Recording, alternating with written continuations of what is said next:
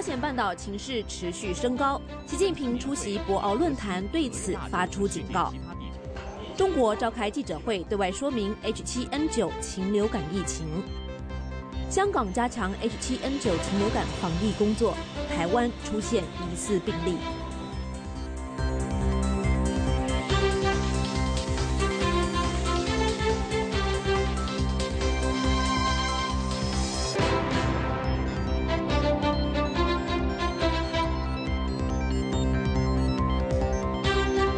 大家好，欢迎收看美国之音4月8号星期一的 VOA 卫视，我是樊东宁。今天在第1个小时的节目当中，我们要带您关注 H7N9 禽流感的最新疫情，以及朝鲜半岛的紧张情势。稍后 VOA 卫视驻北京记者也将透过现场连线，为大家分析习近平在海南博鳌论坛上发表的最新谈话。不过下面我们先把时间交给 VOA 卫视的新闻主播袁野，请袁野来播报这个小时的重要新闻。袁野。好的，谢谢东宁。韩国国防部说，看来没有任何证据显示朝鲜正在准备进行一次核试验，这与此前韩国国防部关于朝鲜正计划进行核试验的声明相互矛盾。星期早些时候，韩国统一部长官柳吉在对韩国国会议员们说，朝鲜丰西里核试验场出现活动的迹象。星期天，韩国总统朴槿惠的国家安全事务首席顾问金章洙说，朝鲜有可能在星期三前后进行导弹试射，或者做出其他的挑衅。朝鲜曾经暗示外交官们要在星期三之前离开首都平壤。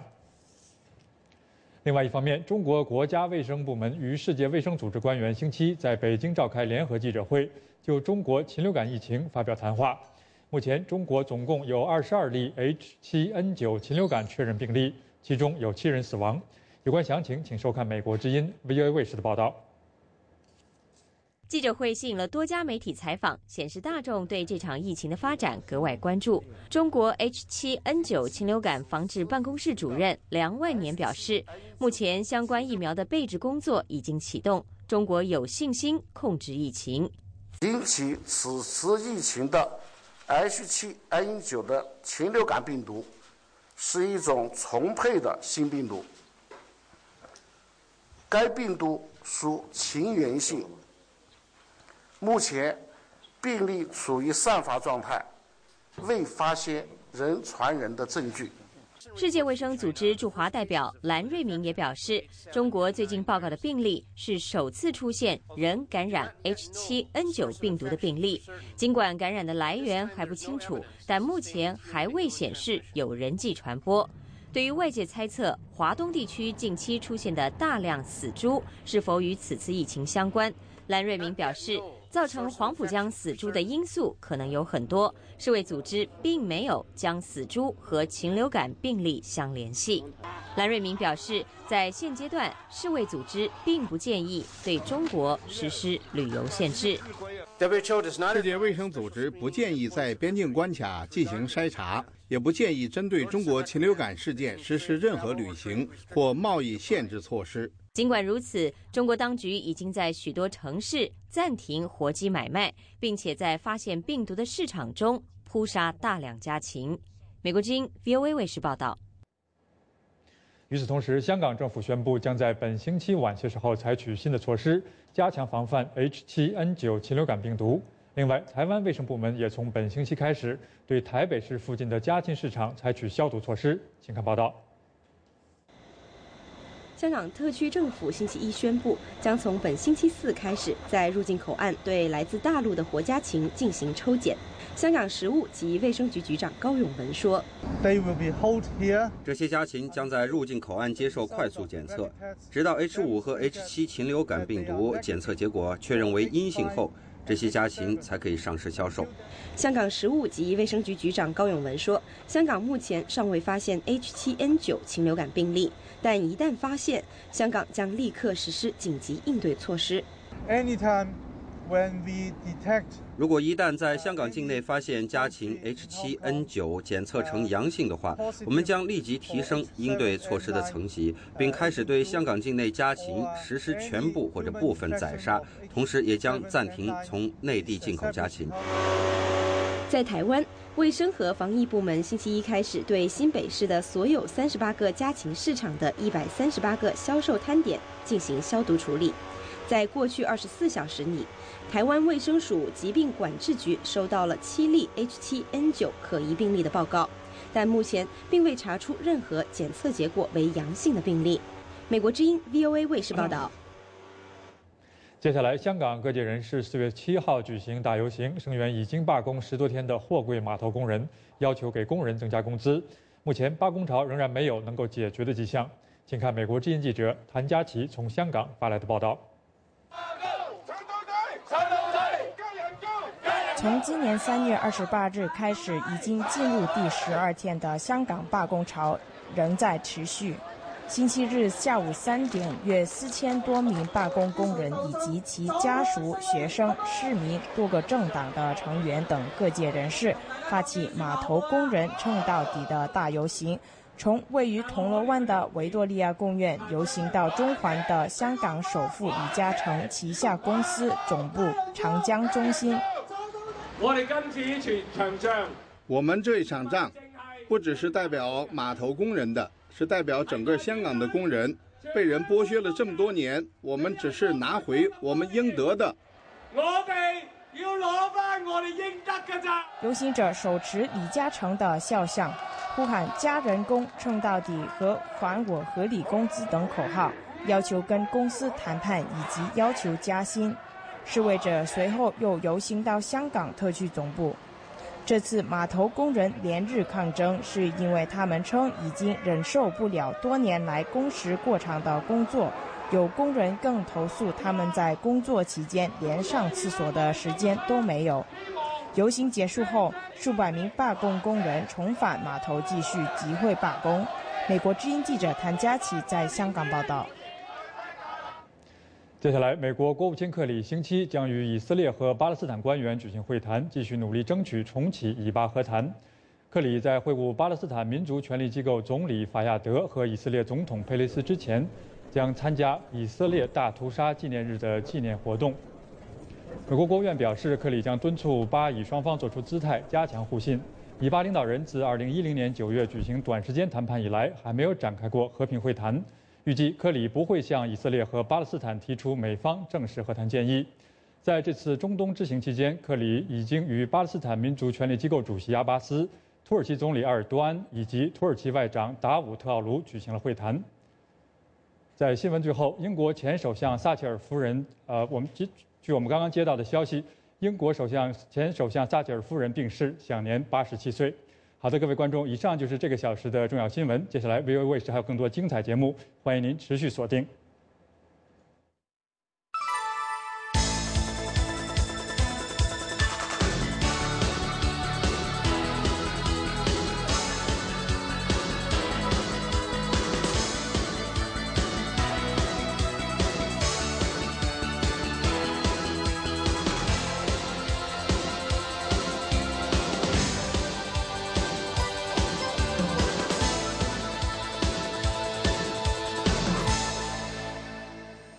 您现在所收看的是美国之音从美国首都华盛顿现场直播的 VOA 卫视。习近平周末前往海南博鳌出席博鳌亚洲论坛的开幕式，并发表演讲。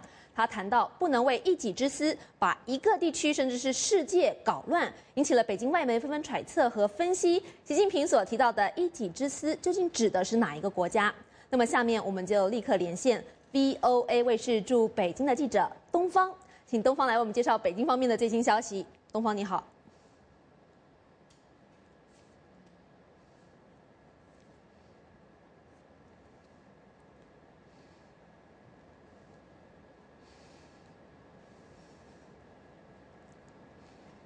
嗯哼，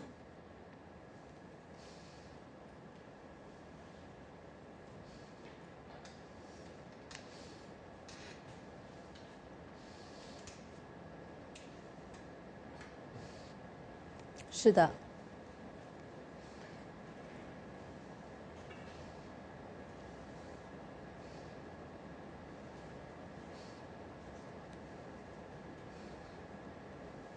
把这个地区或者世界搞乱。那么到底是谁要把地区和世界搞乱？谁为了自己的私利来搞乱呢？那么环球时报呢就把我们美国也都对号入座了，说是朝鲜、美国、日本、菲律宾等等各个嫌疑人都被集体对号入座。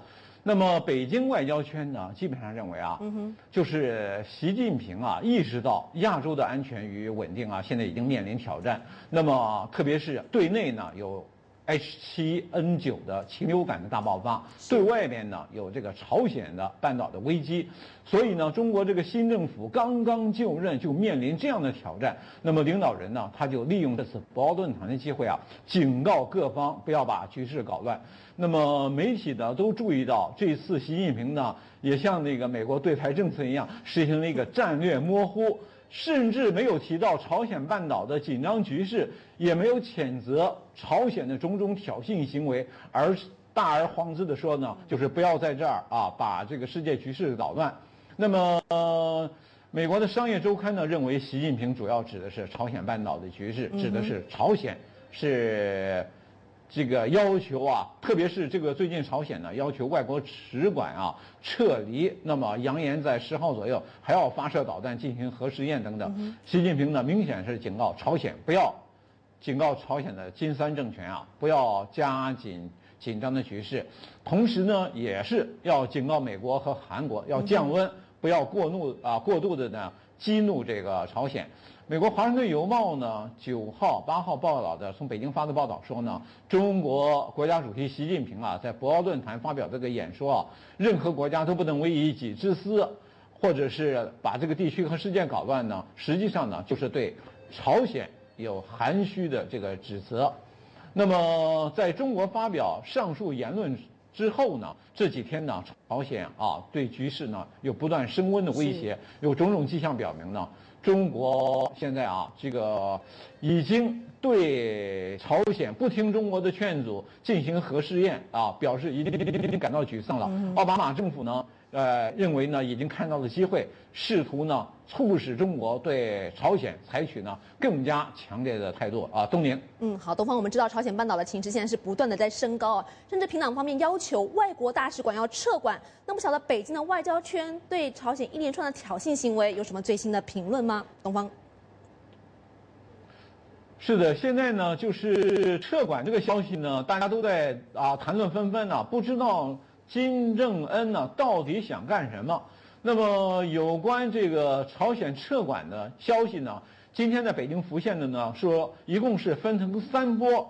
第一波呢是中国和俄罗斯，这是朝鲜的传统盟国，是单独通报的要求撤馆。那么第2波呢是欧盟诸国也是单独通报因为相对来说欧盟还比较中立他们认为。第3波呢是其他各国驻韩机构要求一起通报。那么中国外交部呢也是笼统的说，这个反对任何一方在这一地区的挑衅言行，中国不允许在中国的家门口生事那么这个呢也是很模糊的，到底谁在中国的家门口生事？是朝鲜呢，还是美国呢，还是韩国呢，还是日本呢？现在都有各种各样的解读。那么中国环球日报呢，原有中国联合国副会长一个张晓安的话说呢，从美韩现在的反应来看呢，认为朝鲜呢实际上在恫吓，是起到了一定的作用。那么呢，这个美国现在对金正恩的脾气呢没有核准。那么《时代周刊》呢就认为金正恩呢他现在处于一种幻想之中。他认为呢，现在他自己人民军呢所向无敌，他的将军呢有足够的聪明。那么如果他想出兵拿下首尔，只不过是几天而已。他呢就是现在呢既不敢呢主动的发动袭击，现在呢也就是不能够这个后退半步了。分析现在认为呢，金正恩他这个挑衅行为现在成了一个骑虎难下之势。如果他现在发动袭击，那么一定是面临战争的风险。如果他这一次又这个狂呼乱叫的，被认为只是一派胡言，没有任何的这个实质性的内容，他就沦为亚洲和朝鲜甚至他自己本国国内人民的笑柄。所以呢，他现在啊可以说是不知道怎么个动向好。一般呢，这个在北京的外交界呢是认为要进一步的看朝鲜的动向啊。东宁。东方另一方面，这个朝鲜危机也在中国大陆知识分子的左右两派之间引发了热烈的辩论。那么这个部分可不可以请您为我们做进一步的介绍呢？东方。是的啊，中国大陆知识分子啊，一个是像这左派和右派呢，近几年来一直是非常的活跃。那么遇到了朝鲜半岛出现的危机，那么左右分歧呢，在这个问题上也是持续的发酵，特别的明显。现在呢，有左派民众啊要求中共总书记习近平要发动战争总动员，向美国示威，要保护朝鲜。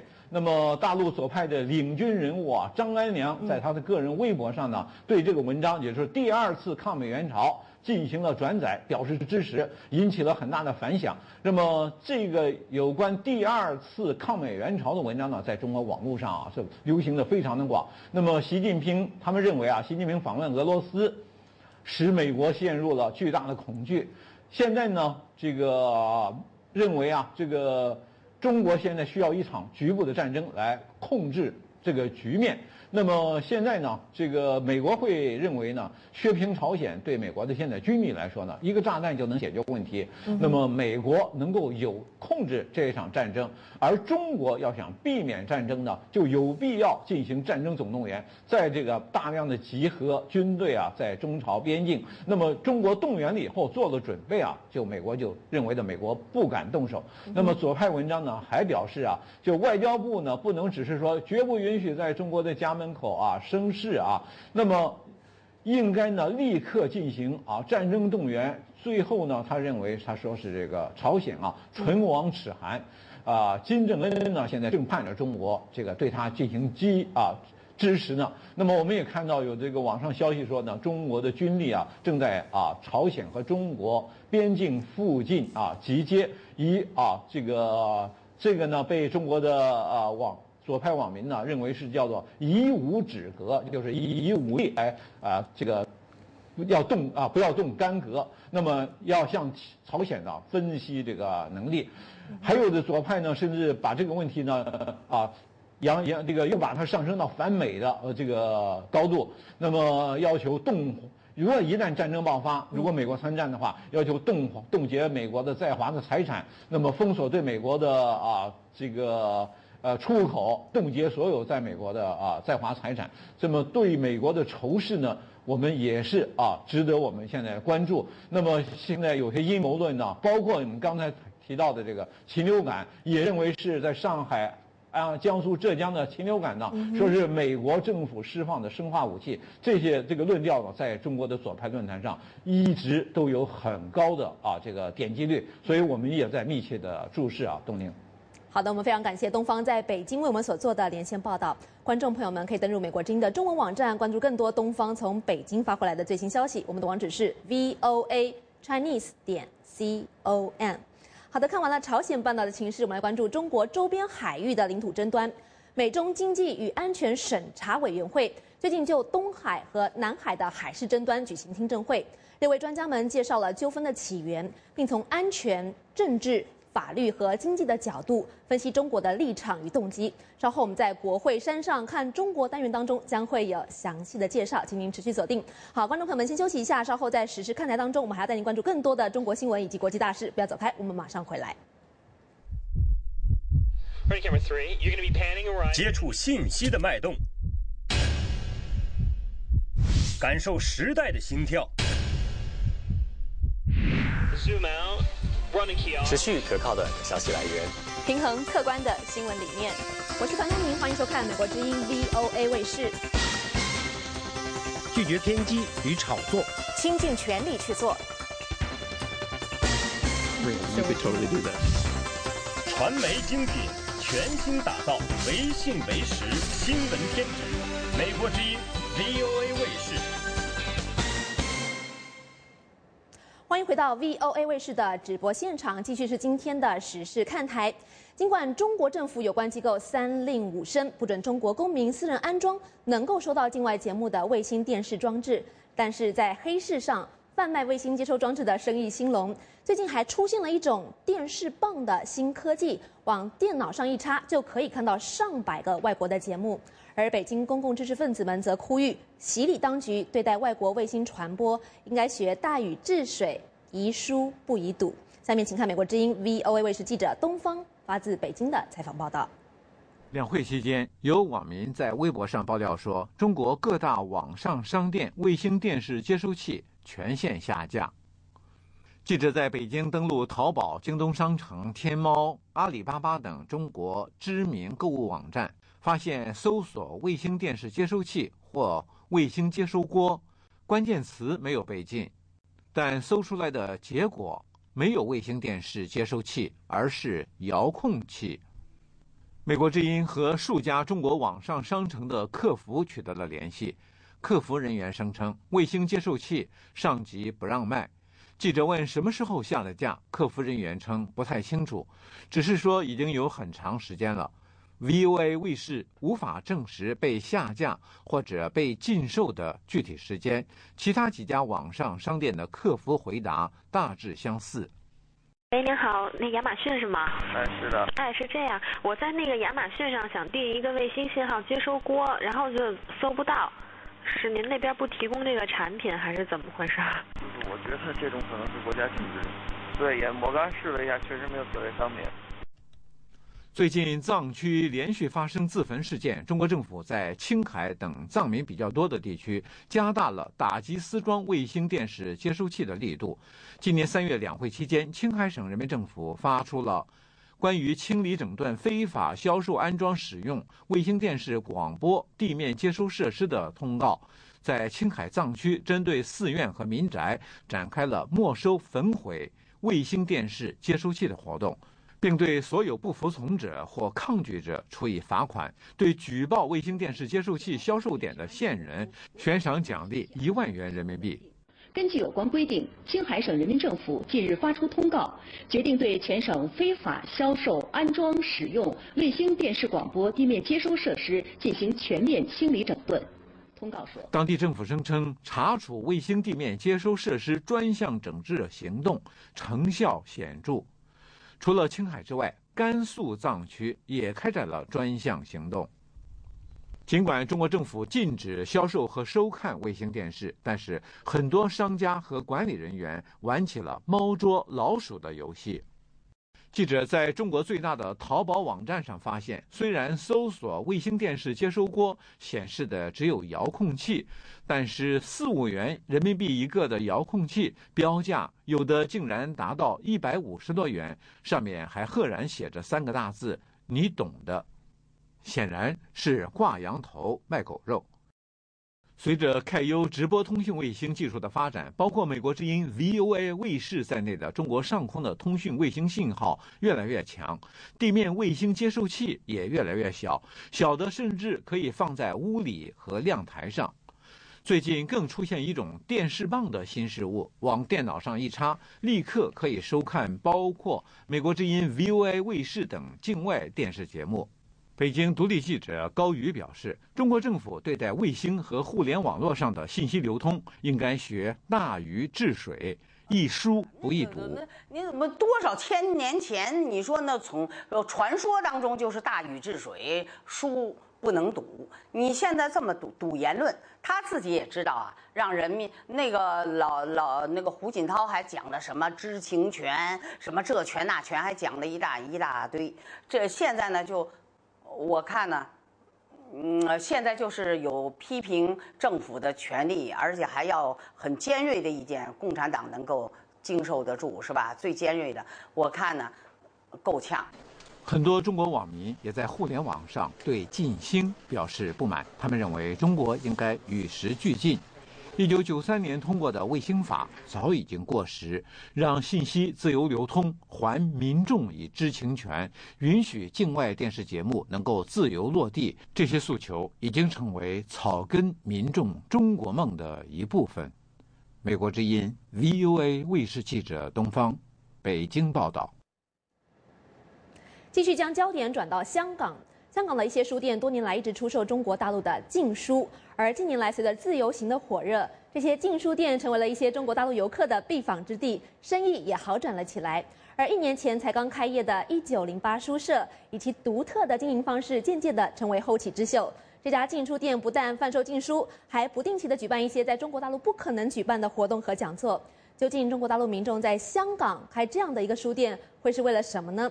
还有经营禁书店又要面对哪些困难呢？请看美国之音记者谭佳琪从香港发来的深度报道。是1908，这意思就是1908年中国有第一部宪法，然后就是以这个名字，然后来做的我们书店的，希望能够通过这种书的形式，然后就相当于传递一些这种好的东西回到国内吧，就是说是中国就是不让看到的东西吧，就是或者是有意隐瞒的一些，然后就是在香港和台湾，因为这种华人世界这个里边是有这种出版自由，然后我们就主要从这2个地方进书。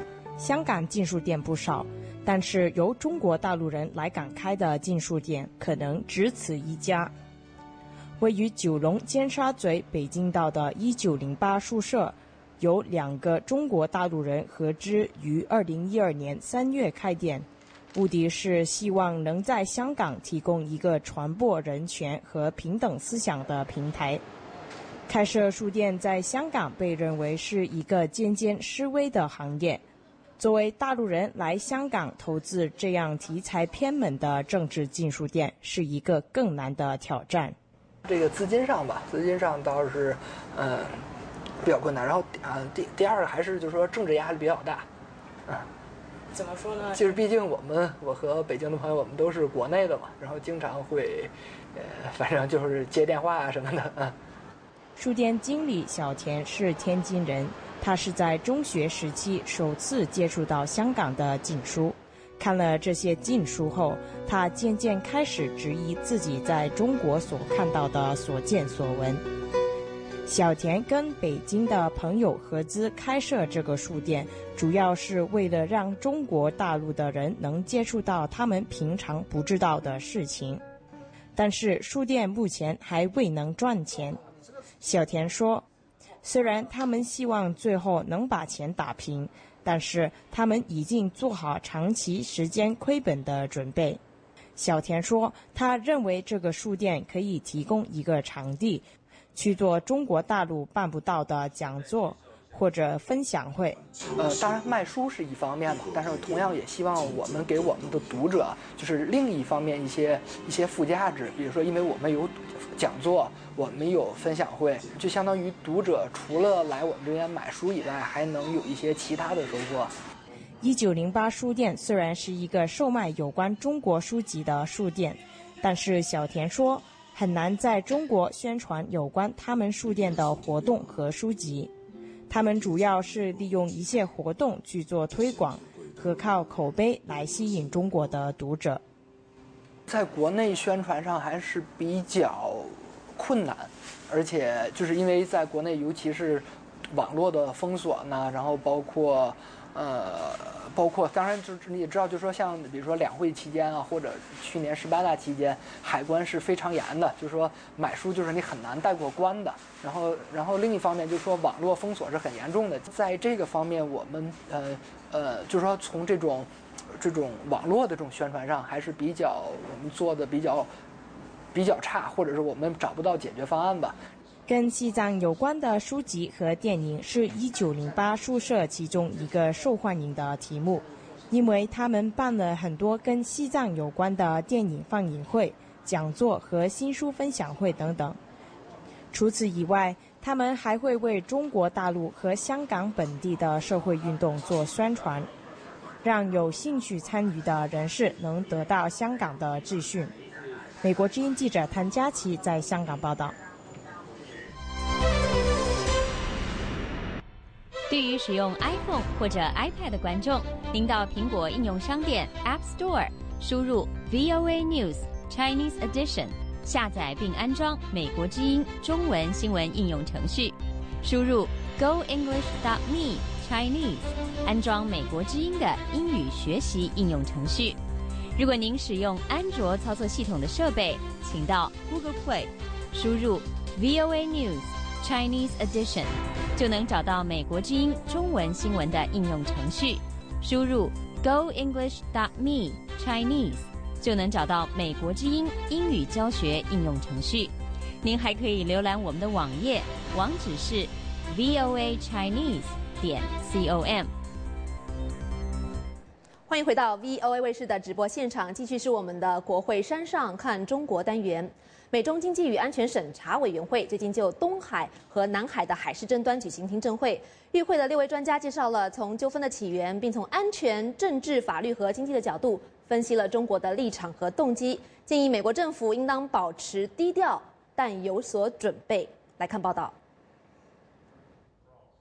美中经济与安全审查委员会近日就东中国海和南中国海的海事争端举行听证，6位专家介绍了纠纷起源，并从安全、政治、法律和经济的角度分析了中国的立场和动机，建议美国政府应当保持低调，但有所准备。华盛顿公开场合应该越低调越好，私下层面应该加紧工作。卡耐基国际和平基金会亚洲项目的斯维恩博士认为，中国海事纠纷主要涉及到3个层面：第一是与日本和部分东南亚国家的主权和资源之争；第二是中国专属经济区和近海海域内的军事行动之争；以及从最广义上讲，与美国在西太平洋海域实现绝对权威的思维相冲突而可能引发的摩擦。斯维恩博士说，虽然第3个层面上还没有演变成纠纷，但却有非常重要的战略意义。来自赖斯大学的中国及能源问题专家刘易斯博士在接受美国之音采访时表示，美国不想陷入中国海主权纷争，但是很多因素决定中国海争端也可能会涉及到美国。在东中国海范围内，日本和台湾是美国的盟约伙伴，美国和东南亚很多国家也保持着良好的关系。假如说有一天中国或者越南声称他们拥有斯普拉斯特利群岛的主权，也就是间接声称他们拥有附近的航道主权，而全世界有1半的液态天然气和1/3的石油从这条航道经过运往各国，他们可能会宣称使用这条航道必须经过我们的批准。如果是这样，就会影响到美国和世界上其他的国家。的确，美国已经越来越多地参与到南中国海争端中。2010年是美国国务卿希拉里·克林顿在东盟区域论坛上首次表明美国立场，说保持南中国海一带的自由航运有美国一份利益，美国愿意出面组织解决问题的多边会谈。菲律宾在今年年初提请国际法庭仲裁中菲间的主权争端。现任美国国务卿克里2号会见菲律宾外长时表示支持国际仲裁。美国海军战争学院中国海事研究中心的主任达腾说，中国目前采取非武力高压的方式来解决海域争端。他举例说，中国投巨资扩建其民用海事机构，资助渔民用人海战术来耗费对手国的资源，用经济优势威胁和制约对手国，逐步建立国内海事法律和管理机制，利用公众的民族主义情绪、中国人民解放军部队护航等。出席听证的专家认为，美国最好不要涉入主权争端，而是要轻步缓行，但大棒在手。因为美国的确对日本和菲律宾有防务承诺，而一些东南亚小国也希望能更多地借美国向中国施压。但造成东南中国海纷争的原因很多，包括历史遗留、主权和资源，以及民族主义情绪等原因。耶鲁大学政治学助理教授维斯作证时说，中国政府常常会利用公众的民族主义情绪来发表仇外的意见，一方面来作为国际谈判的筹码，另一方面来转移民众对国内问题的注意。Just as the president can point to Congress and say his hands are tied, 就像美国总统可以说国会捆绑了他的双手一样，中国领导人可以对他国政府说，一些民族主义狂热分子不肯妥协，否则他们会转而抗议自己的政府。但事实上，如果中国政府害怕民愤会破坏国际谈判时，就会制止民众抗议。但是维斯说，在海域争端上，尤其是东中国海主权争端上，民众的激愤一半是策划，一半是发自内心的历史仇恨和对社会的积怨。中国政府如果掌控不好这把双刃剑，很容易惹火烧身。他举例说，在2012年的反日游行中，一些抗议者也到当地政府抗议劳资等问题。有2位专家在听证最后指出，对海洋资源的争夺是引发东南中国海争议的原因之一，但绝对不是主要原因。中国对能源有长期的需求，而东中国海和南中国海的石油和天然气储量并不富裕。如果两海之争只是资源之争的话，中国应该很有理由和其邻国合作来发展资源，因为任何影响航道自由的海事争端都会极大地损害中国经济发展，尤其从长远角度来看。美国智库兰德公司的斯劳尔对美国之音记者说，这种两海之争即为资源之争的认知会引发2种误解。第一，这种误解会让人觉得争端不可能解决，这是有关有限的资源的问题，是零和竞争，但实际上更是政治问题。第二，这会误导你，因为如果主要是资源问题，那简单的划分一下资源就解决了。但这个争端已经存在很久都没能被解决，所以中国海事争端的根本诱因不是资源问题。VOA 卫视方方、常晓、国会山报道。好了，下期国会山上看中国还要继续为您介绍和中国有关的国会听证会，请您持续锁定。好了，观众朋友们先休息一下，稍后美式民主单元要播出美国宪法第1修正案宗教自由的第3集，带您深入了解美国开国的领袖们是如何在制定宪法的时候体现宗教自由的精神。好了，不要走开 ，VOA 卫视后面还有更多精彩的内容。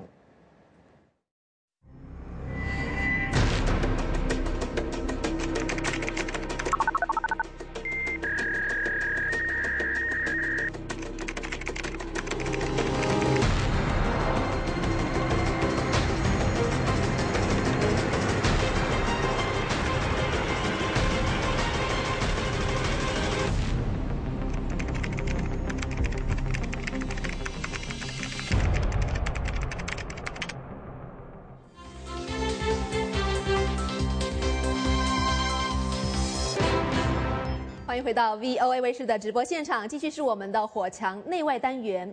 中国国家主席习近平日前出访俄罗斯的时候，在莫斯科国际关系学院发表演讲。他在演说中说：“鞋子合不合脚，自己穿着才知道。而一个国家的发展道路合不合适，也只有这个国家的人民才最有发言权。”这段话被媒体称为“鞋子论”。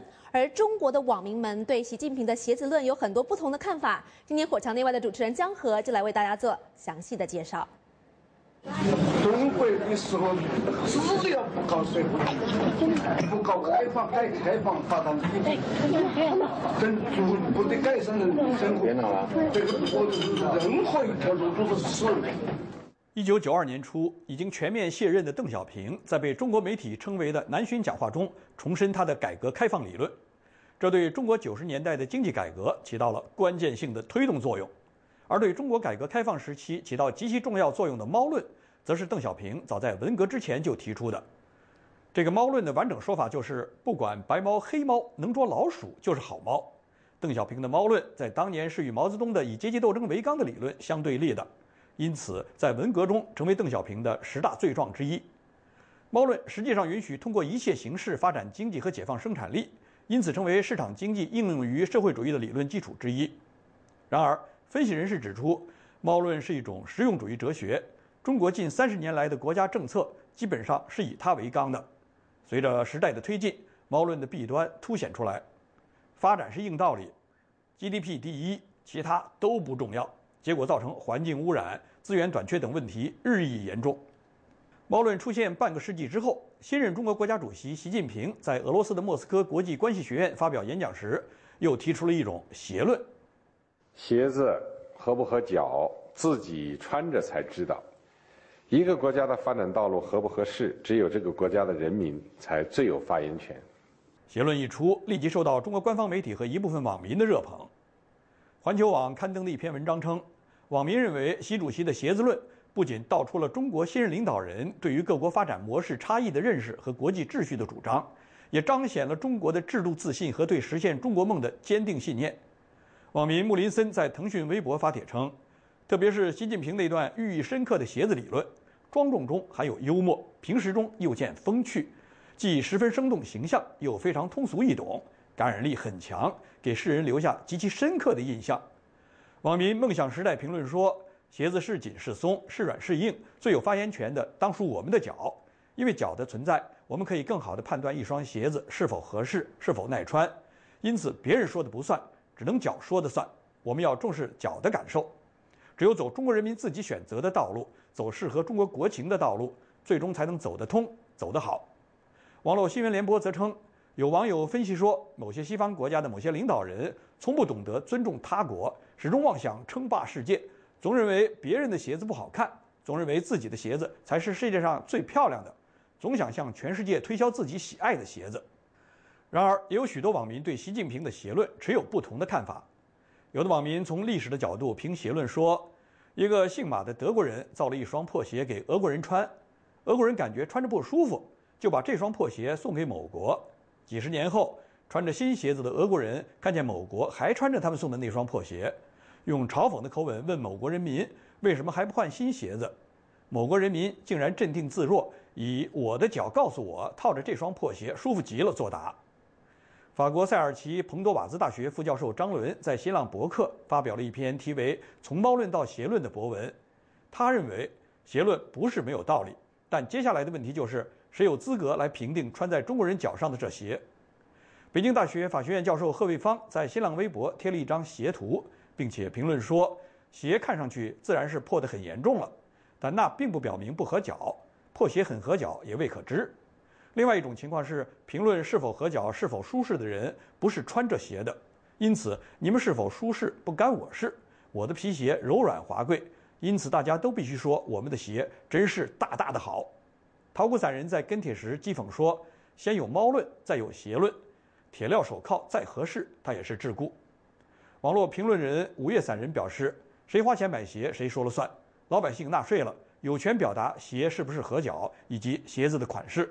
选好了鞋还要有3包服务，也要有退换货的权利。鞋子本身没有说自己是不是合脚的资格，有这个资格的不是鞋子，往往都是脚料。一位网民戏称，这无疑是历史上最完美的鞋，那些胆敢对鞋子说三道四的人都在监狱或去监狱的路上。网民鲁智深说，合不合脚你都得买俺梁山牌的鞋，否则就是颠覆宋江哥哥，洒家便要拿你治罪。历史学家张立凡在4月1日愚人节这天发表了一首蛇年竹枝词《心腹》：洞房初夜销魂度，织梦轩堂拜舅姑，裹足娇生问夫婿，金莲3寸和谐无。他还配了一张名为愚人节的梦幻美女的小脚女人图，借以调侃邪论。然而值得一提的是，原中共中央委员赵紫阳的政治秘书鲍同对邪论持积极的看法。鲍同评论说，习近平最近关于国家发展道路的邪论远胜邓小平的猫论。他认为，对习近平的邪论应理解为旨在提倡以民意为导向，而不是号召人民去顺应领导的需要。邪论貌似简单，实则不然。从习近平的讲话原文来看，对鞋子合脚还是不合脚的发言权似乎是掌握在中国人民手里。问题在于，中国民众在国家发展道路和社会制度问题上究竟享有多大程度的发言权？事实上，就连穿新鞋还是穿旧鞋这个问题，在有代沟的人们那里都存在着不小的分歧，更不用说对于拥有14亿人口的中国来说，鞋子是否合脚的问题就更加难有定论。看来，有关鞋子的这场争论还会继续下去。新鞋子还没有缝好以前，先别急忙着把旧鞋子脱，旧鞋子还没有穿破以前，先别急忙着把新鞋穿上。老先生老太太都这么说呀，从前的生活呀，就是这么过。欢迎回到 VOA 卫视。中国水资源的污染一直是民众和国际环保组织关切的问题。一些地区的水源被污染之后，给当地的居民健康带来严重的威胁。有报道说，一些村落因为长期饮用有毒的水而导致癌症的多发，成为了所谓的癌症村。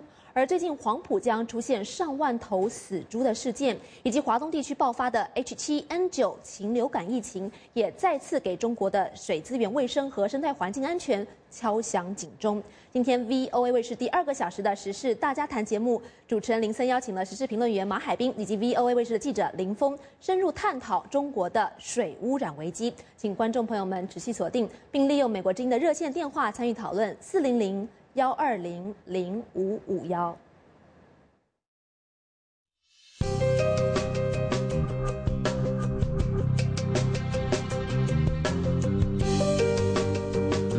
2 minutes here.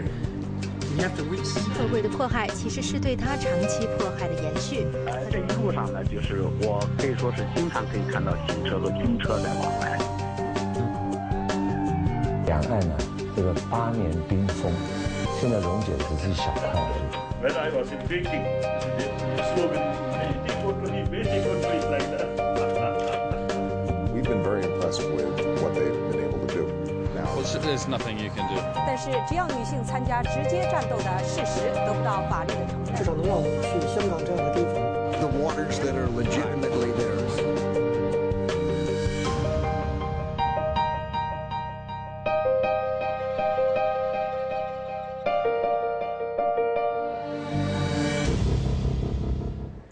欢迎回到 VOA 卫视，继续是我们的美式民主单元。虽然威廉宾在宾夕法尼亚州实现了宗教自由，但是这条原则却没有被写入和推广，甚至在美国制定宪法的时候也没有被体现出来。那么，美国的先贤们究竟是如何为信仰自由扫清最后的障碍呢？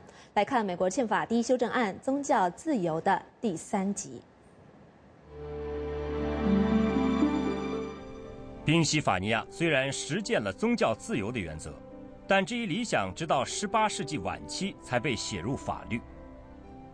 虽然美国的建国先贤都信教，但其中大多数人信奉美国独立宣言中所宣告的天赋人权精神，人人生而平等，造物者赋予他们若干不可剥夺的权利，其中包括生命权、自由权和追求幸福的权利。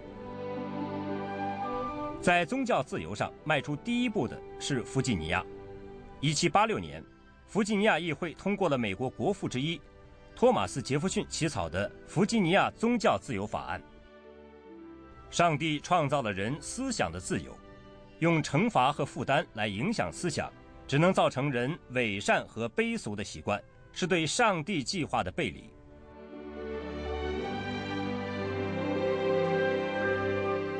这部法案保证了所有公民的信仰自由，也保证了教会和国家的分离。它是人类历史上真正实践的第一部宗教自由的法律，也是美国宪法第1修正案的前身。杰弗逊本人以起草了这份文件而自豪，他的墓碑上没有标榜自己曾担任过美国总统，反而写道：美国独立宣言和弗吉尼亚宗教自由法案的作者，美国弗吉尼亚大学的创建者。自此后，宗教自由原则便扎根在美国人的心中。信仰没有障碍，我们仍在享受美国的宗教自由，按我们选择的方式敬拜。美国政府不干涉我们在教会中的任何活动，我们有充分的自由。伴随着独立宣言的发表，北美13个殖民地与其宗主国英国展开大战。1783年，战争以美国的胜利结束，但独立后的美国人纷纷卸甲归田，并不着急建立联邦政府。此后4年中，美利坚合众国既没有国家元首，也没有联邦政府，更没有宪法。这使得美国面临内战、无政府状态等一系列危机。于是各地区的建国先贤们在1787年重新聚集到一起，召开制宪会议，经过几个月的磋商和妥协，终于制定了一部惜墨如金的美国宪法。200多年来，这部经典宪法从没被改过一个字。然而，新宪法中并没有关于宗教自由或个人权利的规定。某些代表因而不肯在宪法上签字。当时在法国任外交官的杰弗逊写信给美国宪法之父詹姆斯·麦迪逊说，宪法中没有权利法案，令他非常不安。1789年，麦迪逊在美国联邦众议院宣布制定权利法案的计划。经过参众两院的努力，1791年，国会提出的12项修正案中有10项获得通过，这就是美国宪法的第1到第10修正案。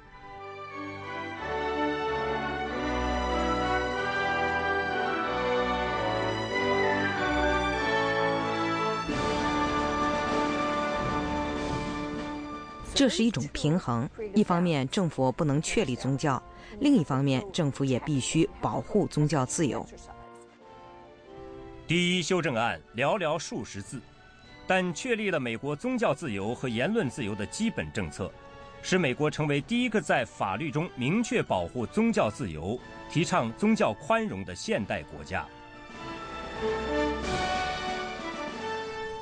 此后，美国最高法院大法官布莱克对宪法的宗教自由原则有了进一步解读。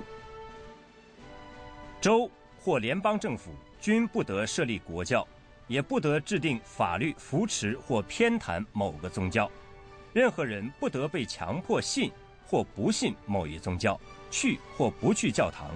任何人不能因其宗教信仰或不信仰而受处罚，无论数额多少，名目为何，无论采取何种形式，不可为宗教活动或机构征税。政府不得公开或秘密参与任何宗教组织或团体的事务。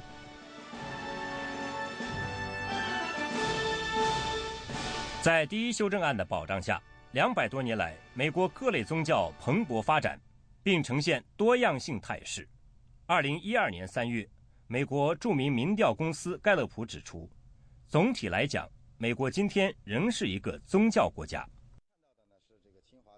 布什总统2002年在清华大学发表演讲的时候说，美国是一个受信仰指引的国家，曾经有人称我们是一个教会精神国家。你们也许有兴趣知道，95%的美国人说他们信仰上帝，我是其中一个。对美国大多数普通民众来说，道德伦理就是基督教。在全美范围内，有40%的民众认为自己的宗教性非常强，他们认为宗教是他们生活非常重要的方面，并且每周或几乎每周参加礼拜活动。28%的人认为自己有适度的宗教性，32%的美国人认为自己没有宗教，很少参加宗教礼拜。盖勒普的调查显示，到2011年，美国的主要宗教包括新教、天主教、东正教、犹太教、摩门教等，其中新教等主要教派中又包括各种形形色色的小教派。众多的教堂分布在美国的大街小巷、社区邻里，有时一个十字路口有3-4个教堂并立的现象比比皆是，象征着美国人的信仰和精神寄托，也鲜明地体现着宗教自由的美国精神。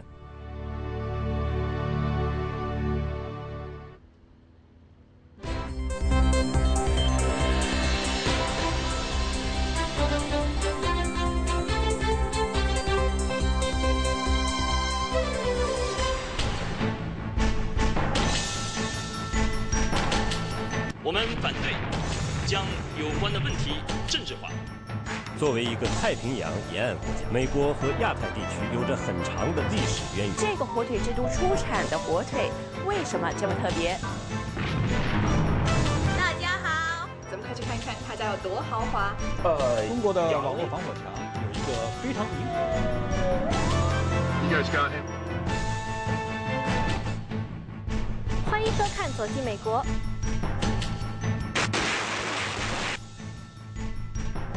美国总统候选人之间的电视辩论始于1960年。共产党军队势如破竹，中华民国政府败退损坏。家事国事天下事。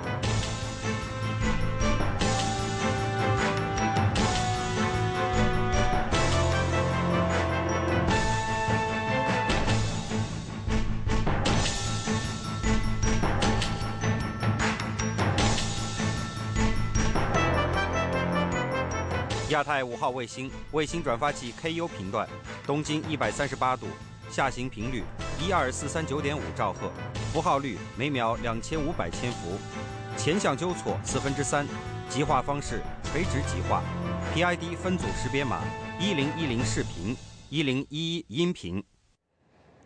欢迎回到 VOA 卫视，一块来看今天的 OMG 美语。白姐要教我们哪些最新最地道的美语？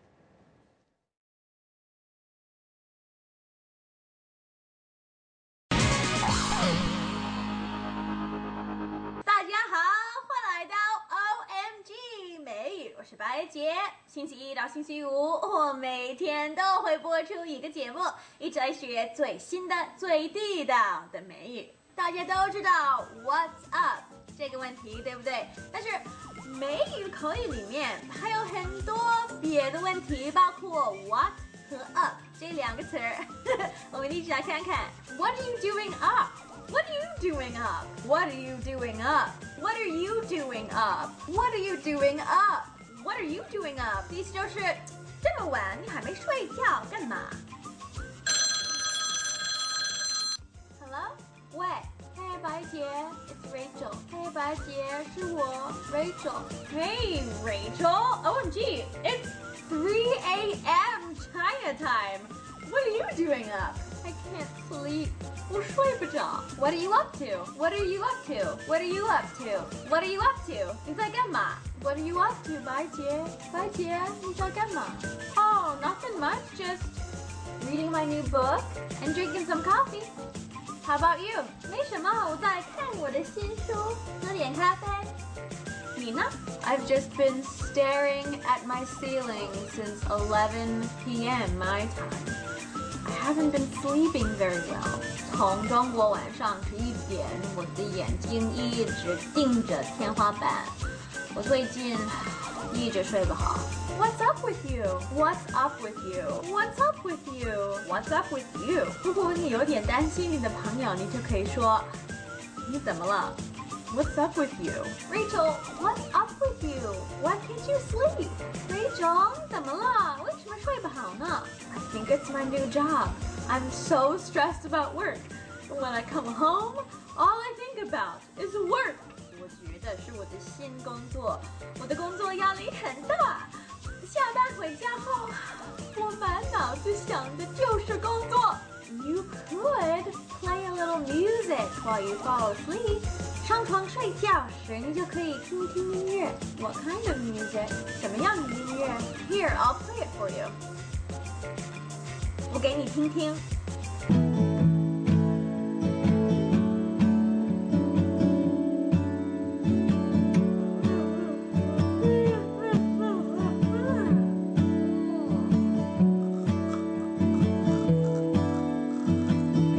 好 ，It's your turn， 请用英文写个评论告诉我 ，What do you do when you can't fall asleep? Do you listen to music? Do you eat a little snack? Or maybe you read a book?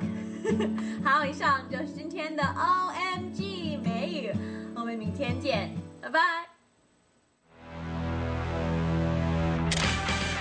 美国大学毕业生找不到工作，该怪谁？我觉得骂的还是有道理。为什么？这个节目见过逻辑这么不通的东西。外国人怎么见，外国人怎么练。现在市场经济，你怎么还抱着这个教条不放呢？欢迎回到焦点对话。罗马就是被面包和马戏掏空的。宝师，你的看法是什么？每周五晚焦点对话。好的，以上就是 VOA 卫视这个小时的全部内容，感谢您的收看。美国第48届乡村音乐奖在星期天晚上揭晓了，卢克·布莱恩荣获年度最佳艺人奖。节目的最后，就带您到拉斯维加斯的颁奖典礼现场去看一看。好的，我是樊东宁，祝您晚安，也请您不要走开，继续收看 VOA 卫视第2个小时的精彩节目，我们再会。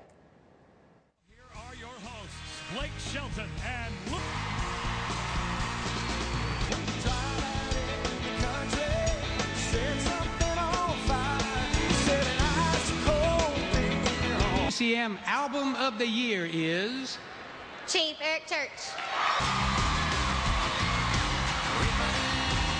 Yeah, Joyce, I want to thank Arthur Buenahara.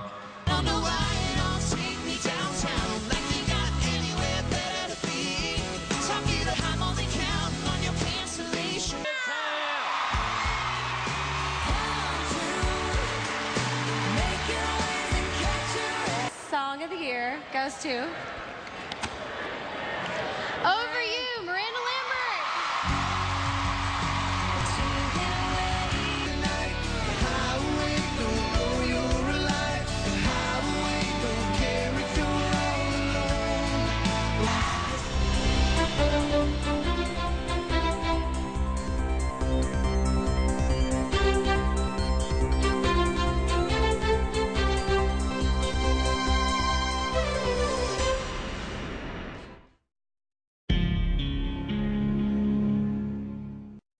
朝鲜半岛局势持续紧张，中国领导人习近平对此发出警告。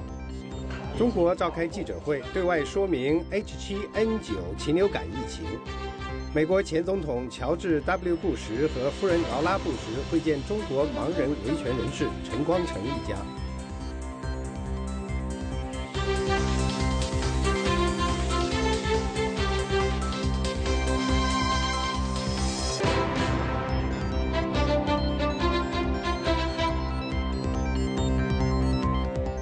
北京时间4月8号星期一晚上9点钟，华盛顿时间早上9点钟，欢迎收看美国之音这个小时的 VOA 卫视，我是林森。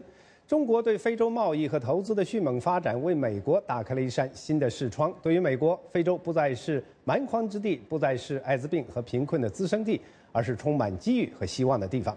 这个小时节目为您报道，首先是这个小时的国际新闻，时间交给袁野。袁野。好的，谢谢林森。据本台收到的最新消息，英国前首相撒切尔夫人星期一因中风去世，享年87岁。撒切尔夫人1979年至1990年期间曾经担任英国首相，是英国现代史上最重要的政治人物之一。她执政期间正值冷战高潮，因其强硬的反攻立场，撒切尔夫人被前苏联媒体戏称为“铁娘子”。此外，在其任内，香港还完成了对中国的主权移交。这被认为是其政治生涯当中最棘手的外交难题之一。撒切尔夫人跟当时的中国领导人邓小平曾经有过一场艰难的谈判。在另外一方面，韩国国防部长说，看来没有任何证据显示朝鲜正在准备进行一次核试验。这与此前韩国国防部关于朝鲜正计划进行核试验的声明相互矛盾。星期一早些时候，韩国统一部长官柳吉在对韩国国会议员们说，朝鲜丰西里核试验场出现活动的迹象。星期天，韩国总统朴槿惠的国家安全事务首席顾问金章洙说，朝鲜有可能在星期三前后进行导弹试射，或者做出其他的挑衅。朝鲜曾经暗示外交官们要在星期三之前离开首都平壤。在另外一方面，中国国家卫生部门的官员和世界卫生组织官员星期一在北京召开联合记者会，就中国禽流感疫情发表谈话。目前，中国总共有22例 H7N9 禽流感确认病例，其中有7人死亡。下面请收看美国之音 VOA 卫视的报道。记者会吸引了多家媒体采访，显示大众对这场疫情的发展格外关注。中国 H7N9 禽流感防治办公室主任梁万年表示，目前相关疫苗的备制工作已经启动，中国有信心控制疫情。引起此次疫情的H7N9 的禽流感病毒是一种重配的新病毒，该病毒属禽源性，目前病例处于散发状态，未发现人传人的证据。世界卫生组织驻华代表蓝瑞明也表示，中国最近报告的病例是首次出现人感染 H7N9 病毒的病例。尽管感染的来源还不清楚，但目前还未显示有人际传播。对于外界猜测华东地区近期出现的大量死猪是否与此次疫情相关，蓝瑞明表示，造成黄浦江死猪的因素可能有很多，世卫组织并没有将死猪和禽流感病例相联系。蓝瑞明表示，在现阶段，世卫组织并不建议对中国实施旅游限制。世界卫生组织不建议在边境关卡进行筛查，也不建议针对中国禽流感事件实施任何旅行或贸易限制措施。尽管如此，中国当局已经在许多城市暂停活鸡买卖，并且在发现病毒的市场中扑杀大量家禽。美国之音 VOA 卫视报道。与此同时，香港政府宣布将在本星期晚些时候采取新的措施，加强防范 H7N9 禽流感病毒。另外，台湾卫生部门也从本星期开始对台北市附近的家禽市场采取消毒措施。请看报道。香港特区政府星期一宣布，将从本星期四开始，在入境口岸对来自大陆的活家禽进行抽检。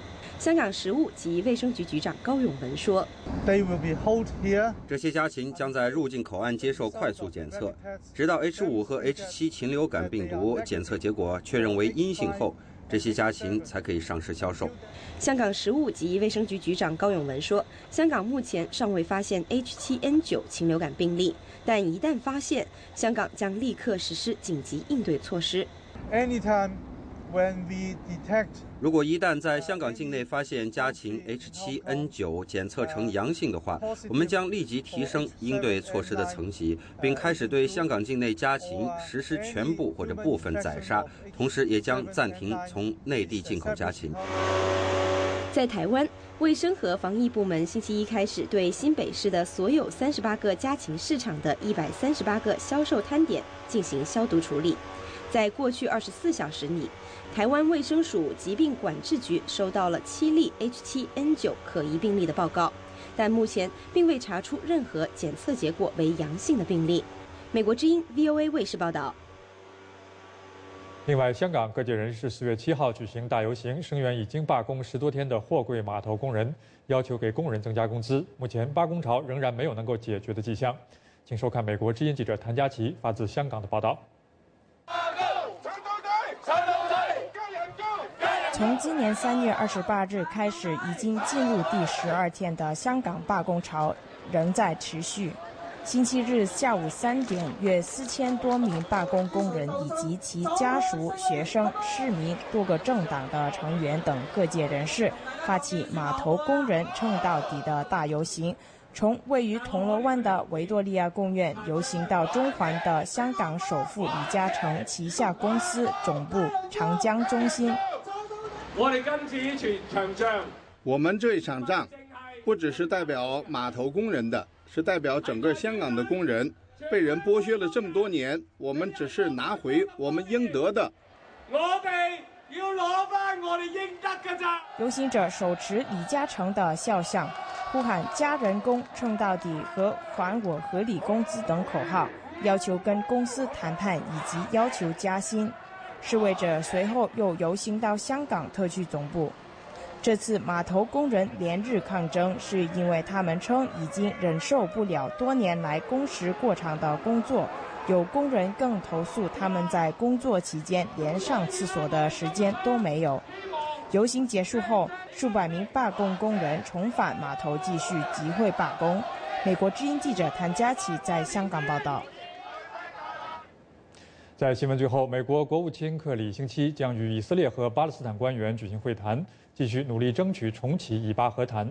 克里在会晤巴勒斯坦民族权力机构总理法亚德和以色列总统佩雷斯之前，将参加以色列大屠杀纪念日的仪式。美国国务院表示，克里将敦促巴以双方做出姿态，加强互信。以巴领导人自2010年9月举行短时间的谈判以来，还没有展开过和平会谈。预计克里不会向以色列和巴勒斯坦提出美方的正式和谈建议。在这次中东之行期间，克里已经与巴勒斯坦民族权力机构主席阿巴斯、土耳其总理埃尔多安以及土耳其外长达武特奥卢举行了会谈。好的，各位观众，以上就是这个小时的重要新闻。接下来把镜头交还给主持人林森。林森。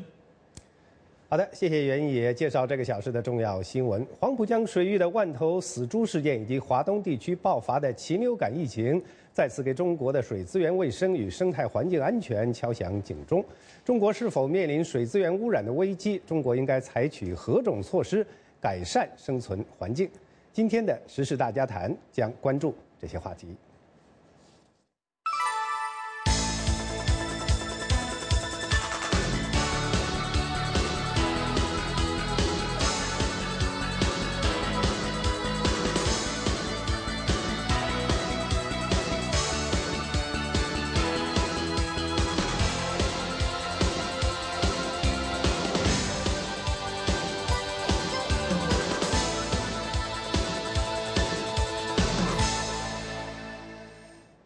中国国家主席习近平不久前刚刚结束了对非洲的访问，中国对非洲贸易和投资的迅猛发展也为美国打开了一扇新的视窗。对于美国，非洲不再是蛮荒之地，不再是艾滋病和贫困的滋生地，而是充满机遇和希望的地方。请看中美逐鹿非洲的第2集《美国重返非洲》。3月28号，在中国国家主席习近平在南非的德班会晤非洲国家领导人的同时，美国总统奥巴马在白宫接待了来自塞拉利昂、塞内加尔、马拉维和佛得角4国的领导人。奥巴马在会晤时阐述了美国与非洲交往的新模式。我主要想对每一位领导人说的是，美国将是强有力的伙伴，不是基于我们是援助国，而他们是简单的受惠国的旧模式，而是一种基于伙伴关系的新模式。如果非洲各国都能拥有在座4位所代表的强有力的领导的话，没有哪个大陆将比非洲大陆更具潜力、更具发展前途。这次会晤之后，美国贸易代表办公室说，美国将探讨与西非国家共同体签署贸易和投资框架协议的可能性。这项协议将非常有助于非洲和美国的经济增长和国际竞争力。关于非洲对美国的重要性，美国新任国务卿约翰·克里的说法更为直接。他2月份在华盛顿附近的维吉尼亚大学首次发表外交政策讲话时，直指非洲蕴含着巨大的商机，美国应该赶超中国，加大对非洲的投资。7 of the 10 fastest growing countries全球增长最快的10个经济体当中，非洲占了7个。中国明白这个道理，他们在那里的投资已经超过了我们。去年全球发现的5大气田中有4个位于莫桑比克海岸。发展中国家是全球经济增长的核心，他们对商业敞开了大门，美国必须去那里。What I do think it's done is他们中国人确实在某种程度上唤醒了美国，让美国人注意到非洲的机会，特别是经济和商业方面的。美国的私营企业好像是被这一切唤醒了。嘿，等一下，那里有机会，我们错过了。中国人在那里做得不错，很成功。今年年初，华盛顿举行了几场有关去非洲投资的研讨会。美国非洲企业理事会的这本宣传册告诉大家，现在是时候去非洲投资了。美国非洲企业理事会总裁史蒂芬·海耶斯说，美国并不是突然对非洲有兴趣的。美国的石油公司和矿业公司在非洲已经有相当长的历史，甚至是早于中国的同类公司。美国20%到25%的石油供应来自非洲。现在的情况是，越来越多其他行业的公司也对非洲产生了兴趣。我们非洲理事会的消费品集团、宝洁公司、信息产业公司、微软、IBM、甲骨文等对非洲都有很强的兴趣，他们都是非洲理事会的成员，所以我们现在看到的是更多行业的公司去了那里。当然，这还需要进一步加强。美国非洲企业理事会有180多名成员，除了海耶斯提到的几个企业之外，还包括著名的沃尔玛公司、辉瑞制药、重型机械制造公司卡特彼勒等美国的知名企业。美国非洲企业理事会成员公司对非洲投资额占全美私人对非投资的85%。There is a growing interest in Africa. In the United States. 美国对非洲的兴趣确实在增加，我很高兴看到这一点。我们一直对非洲有兴趣，但是过去几十年，我们看非洲是透过一个特别的角度去看的。安全危机到处都是问题，非洲是恐怖主义的滋生地，是儿童被饿死的地方，是产生儿童兵的地方，是令我们担心、令我们同情的地方。我们总是想拯救非洲。尽管如此，作为美国第1位非洲裔总统的奥巴马，在第1任期内并没有像他的前任小布什总统那样给予非洲大陆足够的热情。2009年，奥巴马访问加纳，这是他第1任期内的唯一一次对非洲大陆的访问。相比之下，中国前国家主席胡锦涛曾先后7次访问非洲。奥巴马政府的第1任期内，基本上没有什么高层人物到非洲访问。这背后可能有很充足的理由，全球金融危机对美国的影响，其他很多令人头疼的地方，非洲被放到了后面。其他的国际问题和国内问题更为紧迫，奥巴马总统很难将重点放在非洲，但是接下来4年，我估计你可能会看到某些变化。华盛顿战略与国际问题研究中心非洲项目主任珍妮佛·库克说，非洲从来都不是美国外交政策的重心，但是现在有上升的趋势。美国的政策制定者意识到，这已经是不能再被忽视了的地区了。尽管不是最重要的地区，你必须考虑到这些。那里有机会，15年前是没有的。安全问题、政府管理问题、经济发展机会，所有这些都需要不同的接触方式。布什总统在那里推行了很大的援助项目，抗击 HIV 病毒、艾滋病、疟疾、千年挑战账户等等。很多人对奥巴马总统的第1任期有些失望，因为他并没有像他的前任那样对非洲有那么多的投入。我想很多人希望他在第2任期内有所改变，建立新的接触方式，特别是私营部门和投资接触方面。库克说，奥巴马在非洲并非没有作为，奥巴马政府第1任期内在非洲的食品保障问题上做出了许多的努力。直到2012年6月，奥巴马政府第1任期快结束的时候，美国公布了美国对撒哈拉以南非洲地区的战略。这份战略包括4个要点：第一是要加强非洲民主机构的建设；第二是促进非洲经济增长、贸易和投资领域的发展；第三是推动非洲和平与安全；第四是促进非洲的机遇与发展。这4个要点被称为是美国对非外交的4大支柱。这份战略第一次把非洲定义为充满机遇和活力的地区，甚至将成为下一个亚洲。我认为这个战略也没有什么特别新的东西，强调良政、民主，这些一直都在那里。安全方面的考量，非洲人的福祉和发展。如果这个战略有一点新的东西、不同的东西的话，那就是更特别强调了贸易和投资的议程。这个其实也一直在那里，但是我认为越来越多共识是，美国在非洲应该朝这个方向迈进的更多一点。这不意味着要放弃民主和安全方面的考量，但是这个方面要更进一步。美国对非外交的第2支柱是非洲贸易和投资，而且美国也制定了一系列政策工具来完成这些目标。在这个问题上，我想提到2个例子，一个是非洲增长与机遇法，这个法案给予非洲国家产品免税进入美国市场的优惠待遇。第二是千年挑战账户，这是由布什政府提议的，但是在奥巴马政府时期得到了很好的贯彻，很多国家都参与了。虽然一些国家因为良政问题遇到了麻烦，但是这仍然是一个巨大的机会，帮助扩大在基础设施和产能方面的投资。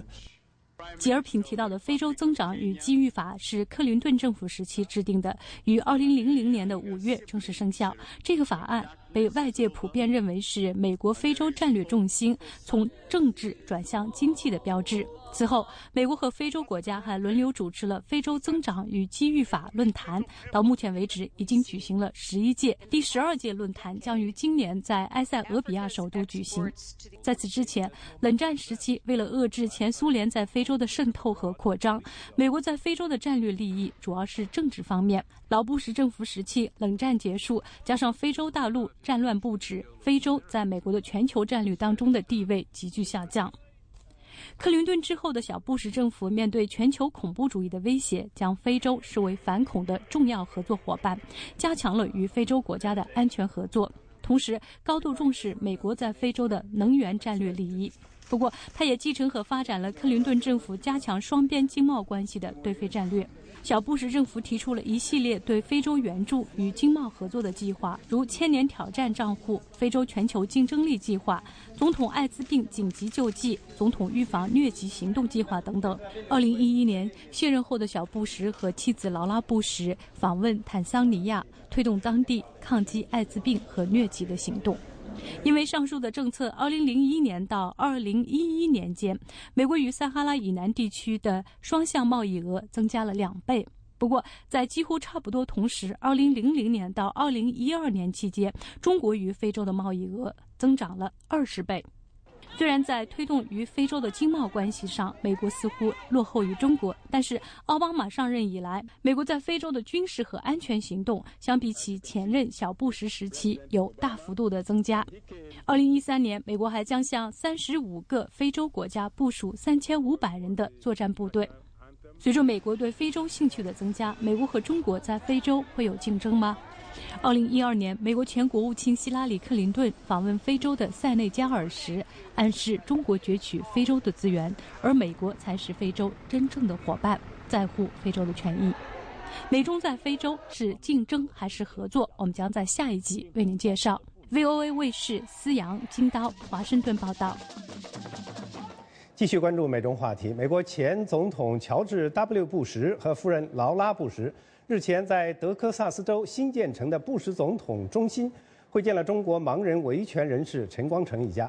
随后，该中心的乔治 ·W. 布什研究所特邀陈光诚参加了自由与法治座谈会，由研究所的创办人之一兼所长格拉斯曼与陈光诚举行现场直播的公开座谈，探讨中国的自由和法治。接下来请看这次座谈会的现场录像。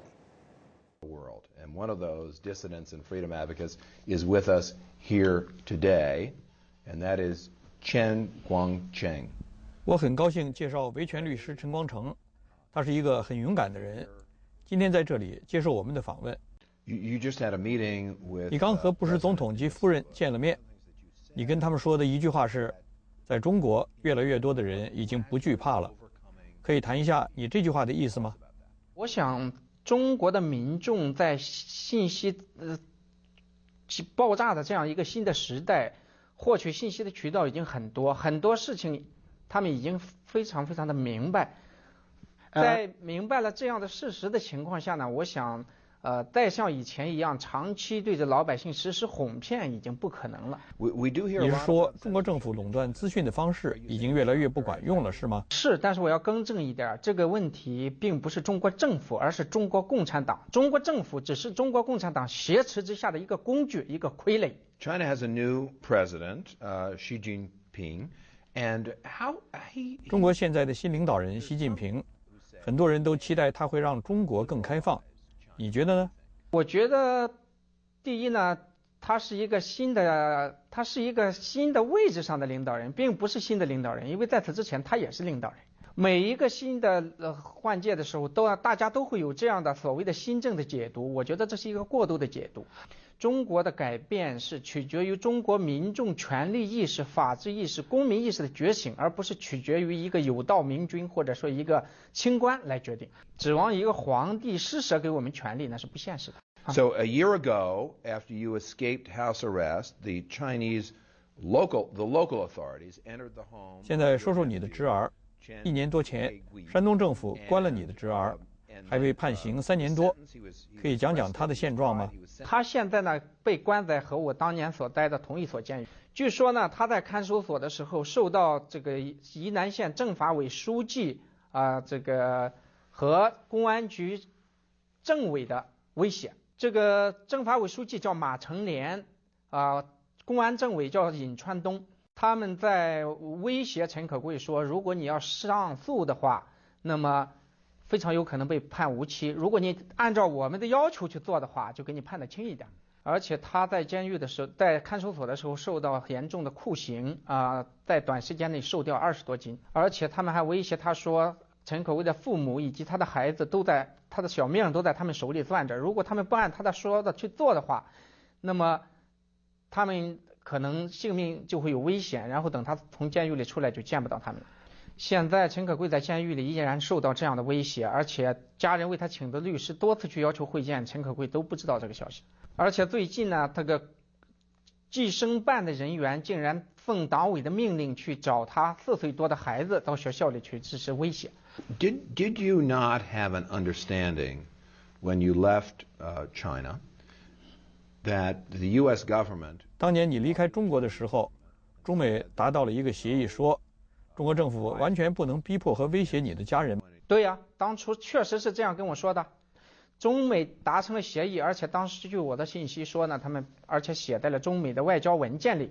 所以你认为中国政府已经背叛了当初这个协议了？对，中央政府当时也公开的承诺说，对于数年来迫害我和我家人的这样的山东官员展开彻底调查，做出公开处理。但是我们看到现在这个承诺并没有兑现，撕毁了这个协议，而且还把我的家人抓进监狱。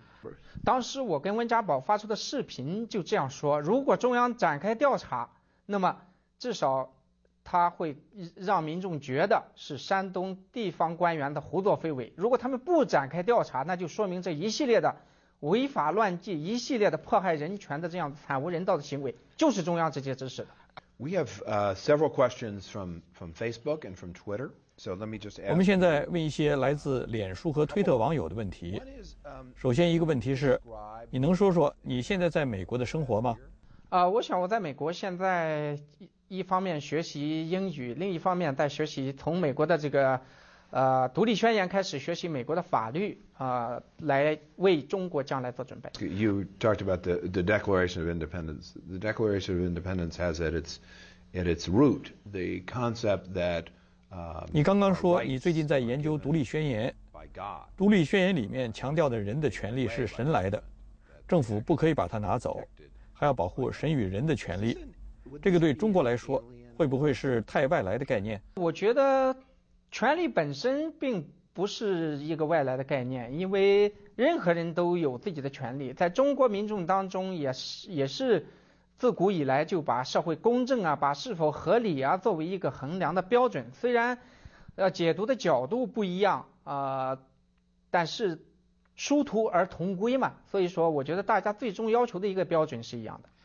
Do you feel that you can advocate and fight for 你觉得你为中国民主、自由、法治奋斗，在美国也可以做吗？还是一定要回中国做？我觉得可以各尽所能在不同的时间地点扮演不同的角色。总之呢，推动中国的民主宪政需要不同的角度、不同的工作都需要做。我想在什么地方都是可以做。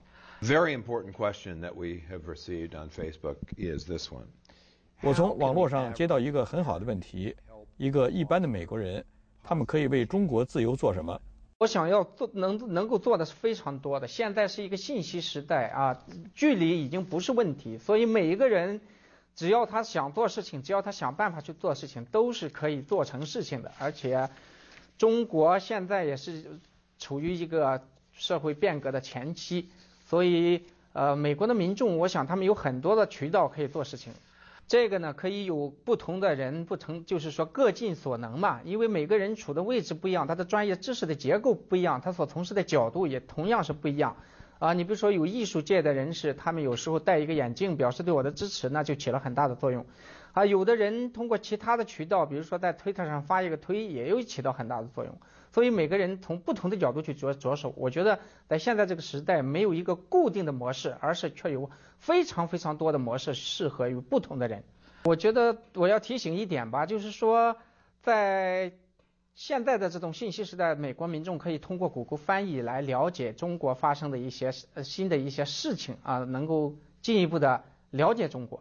美国民众很难了解，因为在美国民众的心中呢政府是代表公权力，可是在中国不是这样。在中国政府之上有一个党在挟持着政府，政府最多是个二把手。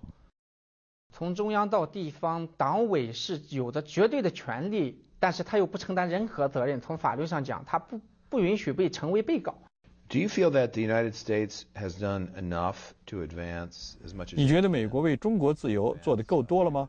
我觉得还不够多，也应该在人权问题上坚持原则，不应该向贸易屈服。What is your vision for democracy? 你对未来中国的展望是什么？中国何时可以成为民主、开放、自由的国家？中国现在的这种开放已经开始，那么什么时候完成呢？取决于我们大家努力的程度和速度。所以中国未来的一个展望，我想中国走向宪政民主、法治、自由，实现公民社会以后，一个最大的不同就是没有领导了，只有公仆。我想呢，跟中国的朋友们说呢，大家的努力会改变整个世界任何一个人的努力都不会白费。他有可能不是说立竿见影，今天做了明天就有成效，它有可能是一个春种秋收的结果。那总而言之呢，我们所做的一切都不会白费。Mr. Chen, thank you so much.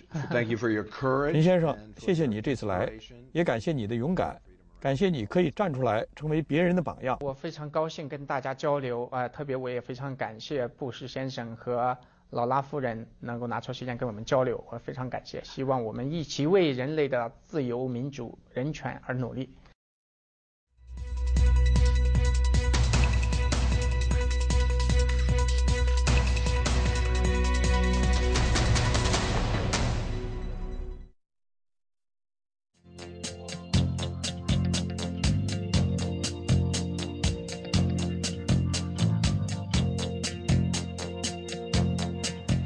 欢迎继续收看 VOA 卫视。中国水资源的污染一直是民众和国际环保组织关切的问题。一些地区的水源被污染后，给当地居民的健康带来严重威胁。有报道说，一些村落因为长期饮用有毒水的水源而造成癌症的多发，造成了所谓的癌症村。而最近的黄浦江的万头死猪事件，以及华东地区爆发的禽流感疫情，再次给中国水资源的卫生与生态环境的安全敲响了警钟。那么，中国是否面临水资源污染的危机？中国应该采取何种措施改善生存环境？今天邀请了两位嘉宾，一位是华盛顿研究机构世界观察研究所的中国项目的负责人马海兵，另外一位是我的同事 VOA 卫视的记者林峰。欢迎两位。谢谢。第一个问题，我想请海兵先谈一谈，就是环保组织和活动人士认为，现在中国的这个面临一个水资源污染的这样的一个危机，有这么严重吗？我觉得还是特别严重的，而且它不只是一个污染方面的危机，它实际上是水资源整个的一个危机。我有16个字可以概括这个危机，一个是说一个是存量有限，然后分布不均，然后是污染恶化，最后是一个就是说一个浪费严重。首先从存量来说，中国很多资源就都有这样一种现象，就是说从总量来看，它都是蛮丰富的，符合中国地大物博这种形象。但是如果均到个人头上，那就是很少了。就像中国的那个水资源，就是按照地表的那个水的流量和地下水的流量，加上每年的那个降水来看，这个总量是全世界是排名第6的，还算不错。但是如配到人均头上，可能就到了那个60名、60名以后，然后只是美国人均水资源的那个1/5左右，这样来就是很少了。在这种本来存量就很少的情况下，加上又地理分布不均，中国的西南、东南方面那个水资源明显比北方，特别是西北要多得多。然后中国很多重工业城市，然后人口居住的大的地区都在那个东部，比如说上海啊、北京，然后江苏那一块，他们都需要很大量的水资源，但呢，这些水资源已经面临枯竭的危险，包括地下水资源。然后这个刚才您开头说的这句话，就是主要是针对污染方面，就是说在存量已经有限，然后分布不均的情况下，工业污染和农业污染，这个生活污染又加剧起来，就造成了这本来存量就不够的情况下，你又污染了一部分，就是说能够用的这个健康的那个用水又更加少了。然后在更加少的情况下，污染已经很严重的情况下，普通的民众，然后一般工业和那个其他用水的地方又不太注重节约，更加造成这种资源的那个很紧张的这种情况，就是明显这种危机。基本上是属于这样，所谓的面临的这个危机啊，不单单是这一个现在目前的污染的危机，一个是水资源的匮乏，再一个还有一个浪费的这样的一个问题，比较全面的再加上一个污染，是这样的一个问题造成的这样的一个所谓的危机啊。接下来林峰，我想请你谈谈，就是这个中国的这个环境污染啊，当然包括这个水的这个污染，包括还有其他就是整个生态环境的污染，它更深层次的这个危机是什么？我觉得就像刚才您说的，就是说中国这个污染是全方位的，不光是水资源，是空气污染、水污染，还有各个方面都是这种存在严重的污染问题。我想这个背后的更深层次原因，在我来看的话，就是中国这种经济发展模式的问题，是一个中国经济发展模式的危机。因为我们都知道，中国在过去几十年里边，这个经济发展主要是靠这个出口拉动。那么出口拉动的话，就是各地的这个政府是需要把这个比如说土地。耕地以非常廉价的资源，的代价，然后去卖出去，然后去租出去，然后来吸引外商，来吸引外国这个投资，是靠这种方式来这个发展。那么这个结果就是说，很多这个重污染的这种工业，比如说在前几年这个flat panel 就是这个平板电视、液晶屏，这是非常重污染的这种工业，都是纷纷迁到中国去。那么包括最近做的一个这个系列报道，就是说这个中国太阳能太阳能光伏企业。那么我们知道这个光伏行业在中国来说，它之所以做得很大，并不是说中国这个技术有多么高超，而是因为中国这个污染的这个成本太低廉。那么就是说，以这个生产这个太阳能电池板的用的这个硅来说，中国这个制造硅的方法非常简单，没有任何技术含量，就是说用这种电弧法用碳还原制取这低纯度的工业硅。那么然后呢，把这个作为工业原料以$11公斤的这个极其低廉的价格是出口到国外。那么发展下来以后，就是说，给这个不仅是用了很多电力资源，同时也是带来严重的污染。那我们知道，就是前几年，就2011年，这个京科能源在海宁的这个工厂，就因为这个污染问题，是引发了非常严重的这个群体性事件。那么这个从这个某种意义上来说，我们可以说，这个中国这个经济发展是黑了中国的环境，那么去帮助这个欧美国家来实现欧美国家的绿色能源。对林峰这个说法，你怎么看？我是这个比较同意的，因为中国很多事情就是说，中央政府在制定政策的时候，它是在追求一种绿色发展、一种可持续发展，然后政策执行得很好。但是到了地方，然后因为它中央和地方这种激励关系的那个模式啊，它导致地方政府过度追求，就是反应过度了，而且是只注重那个最后的结果，就是说你中央要求什么，比如说我要多少光伏企业，要多少那个新能源产业，我只推重那个数字，而忘了这个在这个实现这个过程中的相关的那个环境因素。像刚才林峰说的那个，就是光污染的问题，就很大部分就是因为地方政府反应过度，然后没有配套的其实有配套的那个环境的那个法规，这些都在，但是没有人去执行它。因为地方政府它只注重了最后结果，所以其他方面就说它不是环境污染成本，它不是说那个很小，它是完全没有计入到它的那个生产成本里面去。然后中国也以这个没有计算进入环境成本的那个低廉的最后的那个新能源产品的价格去国际上竞争，这样方便它推动这个本国这个产业的极大的发展。但是这个是无可厚非的，就是说一个新能源产业的发展，任何国家都需要一定的就是说政策优惠啊，然后补贴去促进它的生长。但是如果以环境的为代价，你本身是以一个环境为目标的一个新能源的措施，然后你在这个过程中又以环境为代价，我觉得是不太值得的。我们现场有一位中国的观众，黑龙江的张先生希望参加节目，我们接一下黑龙江的张先生。张先生你好。谈到中国的环保，国内媒体近期老是有报道，谈到可能是你们也能看到有个县就是出现了地下水是红的。当老百姓有些媒体问了他水怎么是红的，然后我说水熬成红豆水也是红的。我看到这个报道真的很气愤，这种环保局长你很失职啊，你说话很低级。近期我国媒体特别是交通访谈也不断报道一些环保问题，如果环保问题它的实物的一些监管不到位，说这个监管不到位，这是个什么不到位？那就纯属就失职啊！老百姓可以举红牌，就把这些监管部门可以举红牌就地就是拿下。谢谢。好，黑龙江的张先生，我不知道，就是两位对张先生所说这种情况，可能都是了解的。就是这种情况，比如说地方上出现了这样的就是水资源的这样的污染。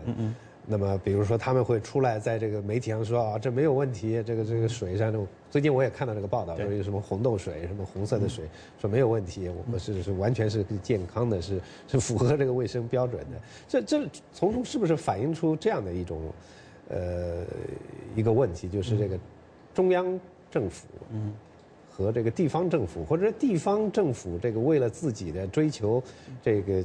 他们这个经济的效益或者 GDP 这之间，实际上这中间有一个矛盾在这个地方。对，是一个矛盾。然后就事论事的说，这个中国环保监控之所以出现很多问题，然后出现很多这种环保官员、地方环保官员说话看起来不负责任这种感觉，是因为这个环保局和那个环保部他们的那个体系的本来制度设定就有问题。按理说，因为环保局呢只对中央负责，是属于条这一块的。然后，但是实际上，他们很多他的那个收入和他的那个福利来源是和地方政府紧密挂钩的，所以实际上造成了地方环保局是和地方政府的利益是绑在一块的，而不是对所有的公民负责。所以在这种情况下，地方政府也有权利可以要求他，比如说我们要扶持某个厂，这个厂虽然污染严重，但你不能太说它的坏话，或者是直接关掉它，或者是采取其他惩罚性措施。林峰对这个就是中国的这个环境问题啊，做了很多非常广泛的一些报道啊。待会儿就是这个话题，我想让林峰谈一下。如果海明待会儿想补充一下，就是中国的这个水资源的这个情况，目前这个状况，包括整个的这个生态资源的这个状况。是因为这么多年来有这么多的环保组织，中国也有很多这种环保人士啊、个人的这样的一些非政府的这样个人来进行呼吁这个环保。那这个状况是和以前是有改善呢，还是进一步的恶化，还在恶化？林峰先说说。我觉得这个。我感觉很难讲，因为从过去的角度来说的话，这个相对来说管得更严一些，媒体管得更严一些。那么现在的话，有很多这种新媒体手段，比如说这个中国的微博，很多人士都可以在第一时间内就把这个信息发布出去。所以就是说，从这个监督和这个透明媒体透明这个角度来说的话，应该是更加透明了，监督的力度也更大了。所以的话，也就是说，我们知道更多这个越来越多这个环境事件也就越来越多了。似乎来看的话，可能是更严重了，但是很难说绝对的去比较，说现在的好还是过去更好。不知道海明，你们这个机构做了很多这方面的研究啊，你们是怎么分析这个目前中国的这个环境状况？首先，刚才林峰也说了，就是说数据你的来源是不是很透明，就是说你不是很完全的，所以说你。没办法完全的比较现在的那个这个污染发生率和过去的发生率是不是有一个增加的趋势？因为过去的数据是不是完全的？因为但我们有一个那个关注，就是说中国现在很多事情做，那有很多很好的想法，但是在执行过程中没有考虑到这个环保方面的问题。很多地方是在于那个地方政府他们的官员。这个环保理念还没有完全根植到他们在决策系统这边，他们只是说中央政府要求什么东西，我们只是去关注这个最后的结果，而没有考虑就是说真正每一步去做的过程中，是不是考虑公民的利益，是不是考虑对环境有什么影响？我觉得这个是一个最大的问题。我们还有几分钟的时间，现在还有很多中国的观众希望参加节目，我们再接几个电话。湖北的郑先生，你好。哎，你好，是我吧？是，请讲。就当共产党提出虚假的中国梦之后，黄浦江就出现了中国死猪，所以这些中国猪是追逐着虚假的中国梦，长眠在虚假的中国梦之中。好，我愿这些中国。湖北郑先生，您的观点我们听清楚了，非常感谢您打电话进来发表您的观点。我们再接下一位，有一位广西的邓先生。广西的邓先生，你好。你好，就是说我说中国这种政治体制下，影响到所有的行业，包括环保，包括我们现在各行各业都是在垄断，就是这种以像黑社会性质这种管理体制下，我跟你说，各行各业都是一种。黑社会性质都是以利益驱使的情况下，没有说哪一个行业不会有问题，包括环保。这些地方，我过去在一个乡村里面的20年前的时候，我们那个农村里面很偏远的山区的水是能喝的。现在我们去那的水不能喝，只能洗衣服，但是附近也没有什么工厂，我们也不知道怎么回事。反正广西邓先生，我打断你是因为我们线上的观众特别的多时间有限，我们再接一位吧，最后一位，广东的黄先生，你好。好。我认为这个水的污染只要是有罚不知，就地方政府他的官员腐败。地方政府现在我们地区很多他采矿的，他采矿后他就把这个海水注到家用来采矿，所以群众老百姓上访县里面呢就不管，所以群众上访嘛，就说你上访有罪，所以下面政府呢就想方法来对抗上级，对抗中央。广东黄先生，感谢您打电话进来发表您的观点，非常感谢。接下来一个问题，我想让林峰先生谈一谈。我们刚才接了3位观众的这个电话，他们都是谈到了，就是说实际上这个政府在这个监管，特别是地方政府在这个环境保护这个监管，是不是就是说有没有这样的做了足够的这样的重视。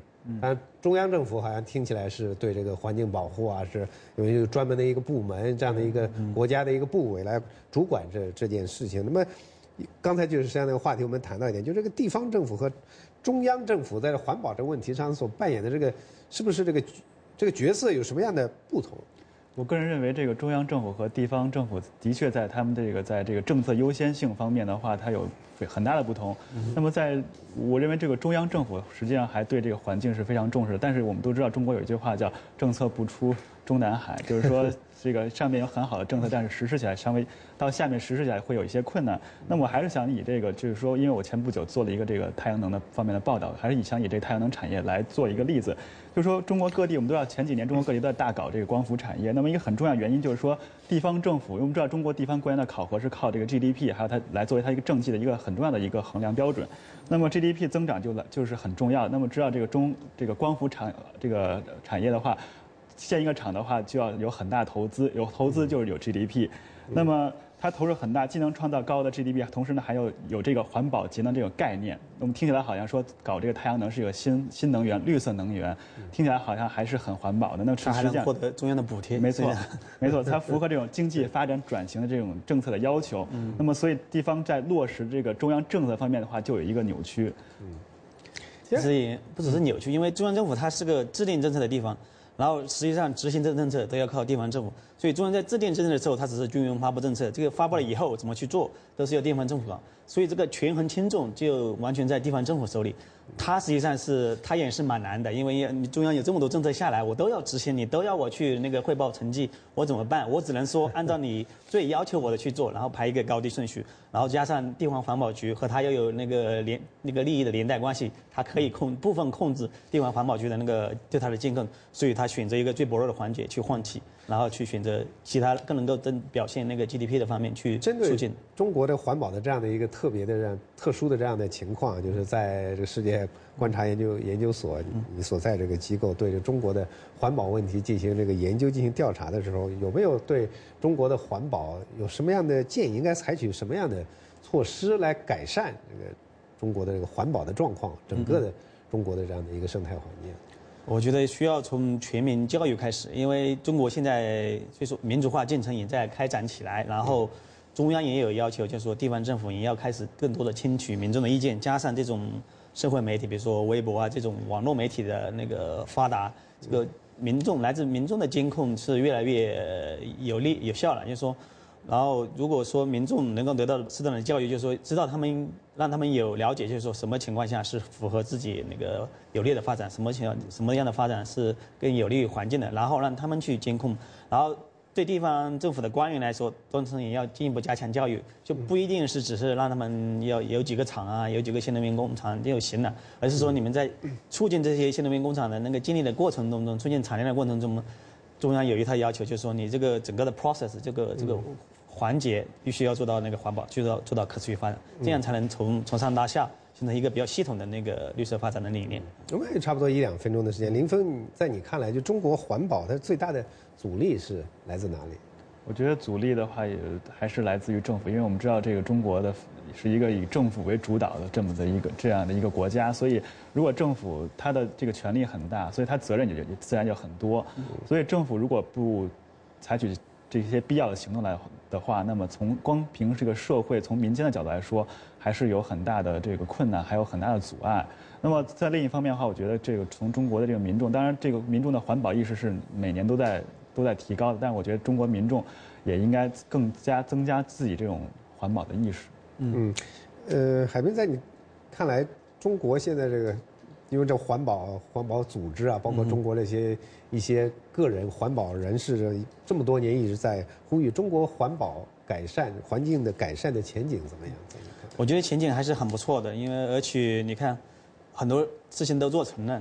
比如说前段报道的关于苹果这个工厂在中国包括虐待员工，同时也有环保问题的东西，然后包括自然自有等一部分环保的 NGO 在内，对此都做了很多研究，然后也反馈到中央，也反馈到国际上，然后起到了一定的效果。苹果后来又做出了比较正面的回应。然后像很多这样的社会媒体，包括微博报道的一些污染事件，也起到了一部分积极效果。但我更希望就将来这些反应啊，更有一种组织化的一种系统化的那个渠道，而不是说那个纯粹是通过一种最底层的反应，然后政府再做出一个比较欠妥的那个考虑。因为当民众发动到一定程度的情况下，地方政府感到了一定压力，他有时候会采取一种又一种那个矫枉过正的做法，就是说，这让民众更加质疑他最开始的那个决策，你为什么当初没有考虑到民意？所以说，我觉得最好是从整个决策制定和那个决策执行的这一整个环节，都把民意考虑进来，都把那个环保理念考虑进来。10秒钟的时间，林峰你怎么看？我觉得我也非常同意刚才这个他嘉宾讲的。那么中国应该是，就是说让形成一个机制，而不是说。就是说有一个事情起来了，然后我们赶快把它摁下去，不是头疼一头，脚疼一脚。对，今天我们时间的关系，我们今天就讨论到这儿了。非常感谢世界观察研究所的马海滨和 VOA 卫视记者林峰参加今天的节目，也感谢您的收看。通晓美中大事，锁定 VOA 卫视，也欢迎登录美国之音的中文网站 www.voachinese.com 浏览更多更新的报道和影像资料。不要离开，留下来继续收看 VOA 卫视接下来的节目。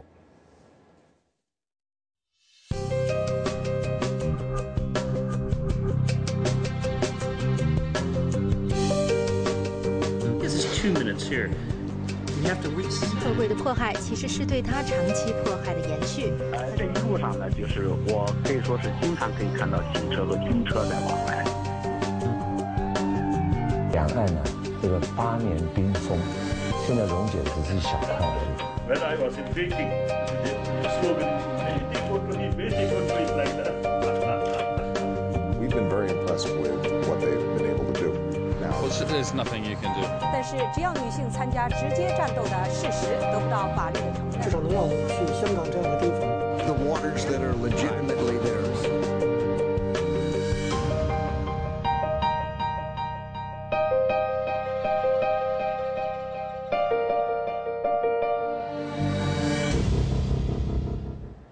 美国之音的 VOA 卫视，北京时间每天晚上的8点到10点，从美国首都华盛顿现场直播。这个小时节目最后是我们的英语教学节目，美语怎么说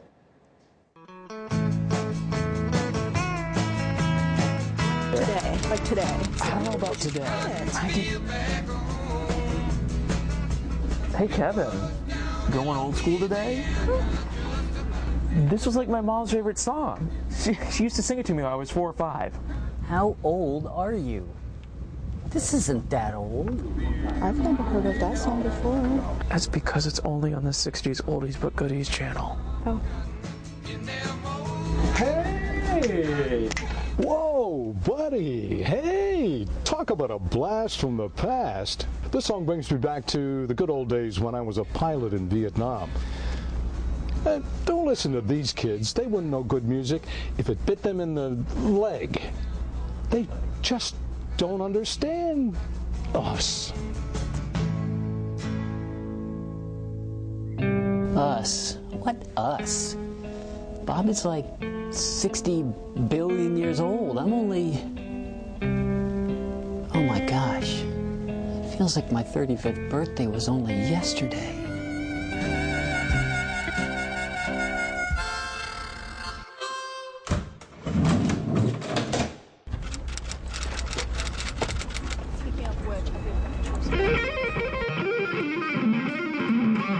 How's it going, dudes? Huh? Is it Halloween today?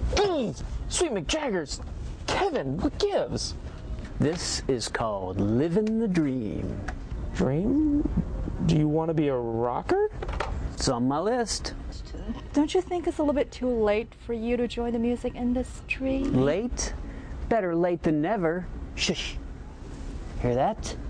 The clock is ticking. Oh dear. No, Kevin's not crazy. He's just having a midlife crisis. My dad went through the same thing a couple of years ago. Only he didn't start a rock band. He bought a boat. You know, the second a midlife crisis hits, people panic and they just splurge. Now that boat sits in my driveway collecting dust. You know, I could sell that boat to Kevin. I don't get this. Look at Kevin. He has everything. A good career, a big house, happily married with kids. He's living my dream. What else do you want from life? Okay, Kevin, your dreams can wait. It's time to get changed now. You're gonna be in air in 20 minutes. Nah, I don't think so. Nah. You guys figure out how to do the show today. Wait, me? us? I'm going down to the boss's office to turn in my resignation letter. Out. Wait, resignate. Kevin? Kevin.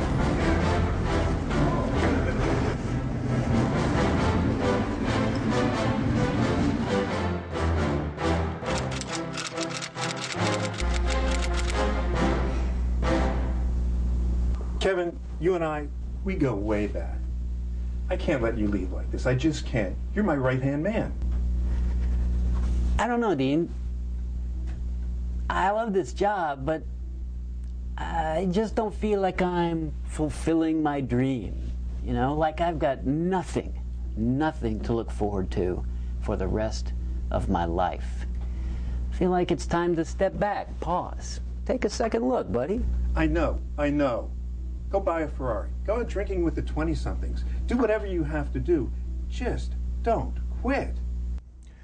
So you want to give up a 6-figure job and become a starving artist because it makes you feel young and wild again? Been there, done that. So these are the souvenirs of my midlife crisis. I quit the job, I became a singer, and I wrote a whole lot of songs that nobody would buy. Want to take a listen? Take that back. Not so fast, but you're right. In today's economy, a good job is hard to find. That's what I'm talking about. A midlife crisis comes and goes, but your mortgage, it's always there. Listen, I have a music show. It's a new show. It's a format that I think you could play with. Very creative, lots of new artists. Is that something you might be interested in?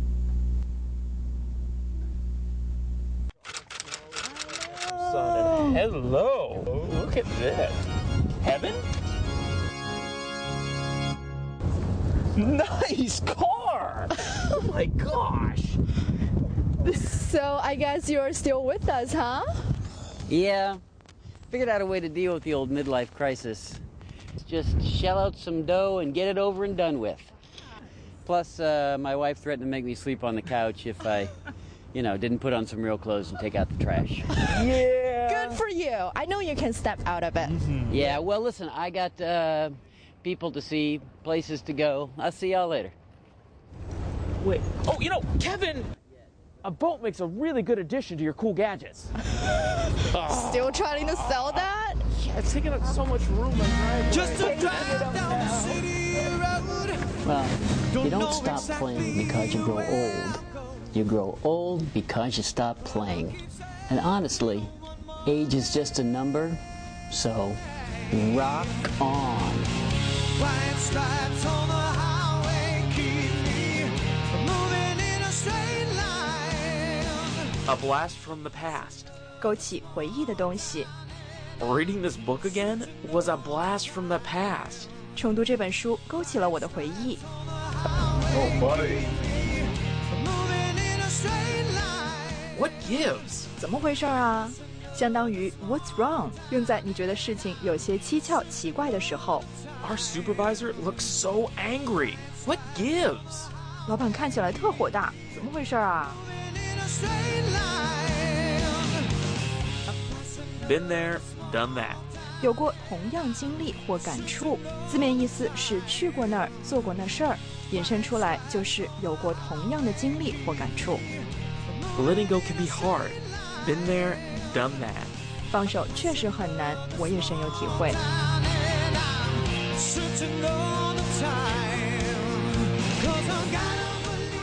Get it over and done with. 早弄完早踏实。 You'd better go see a dentist today. Get it over and done with. 你还是今天就去看牙医吧，早弄完早踏实。 Splurge on someone or something. 在某人或某物上花大钱。I splurged on that sports car. 那辆跑车花了我好多钱。 Kevin, so good to see you. Go way back. 交情很深， We have known each other for 20 years. We go way back. 我们俩已经认识20年了，我们交情很深。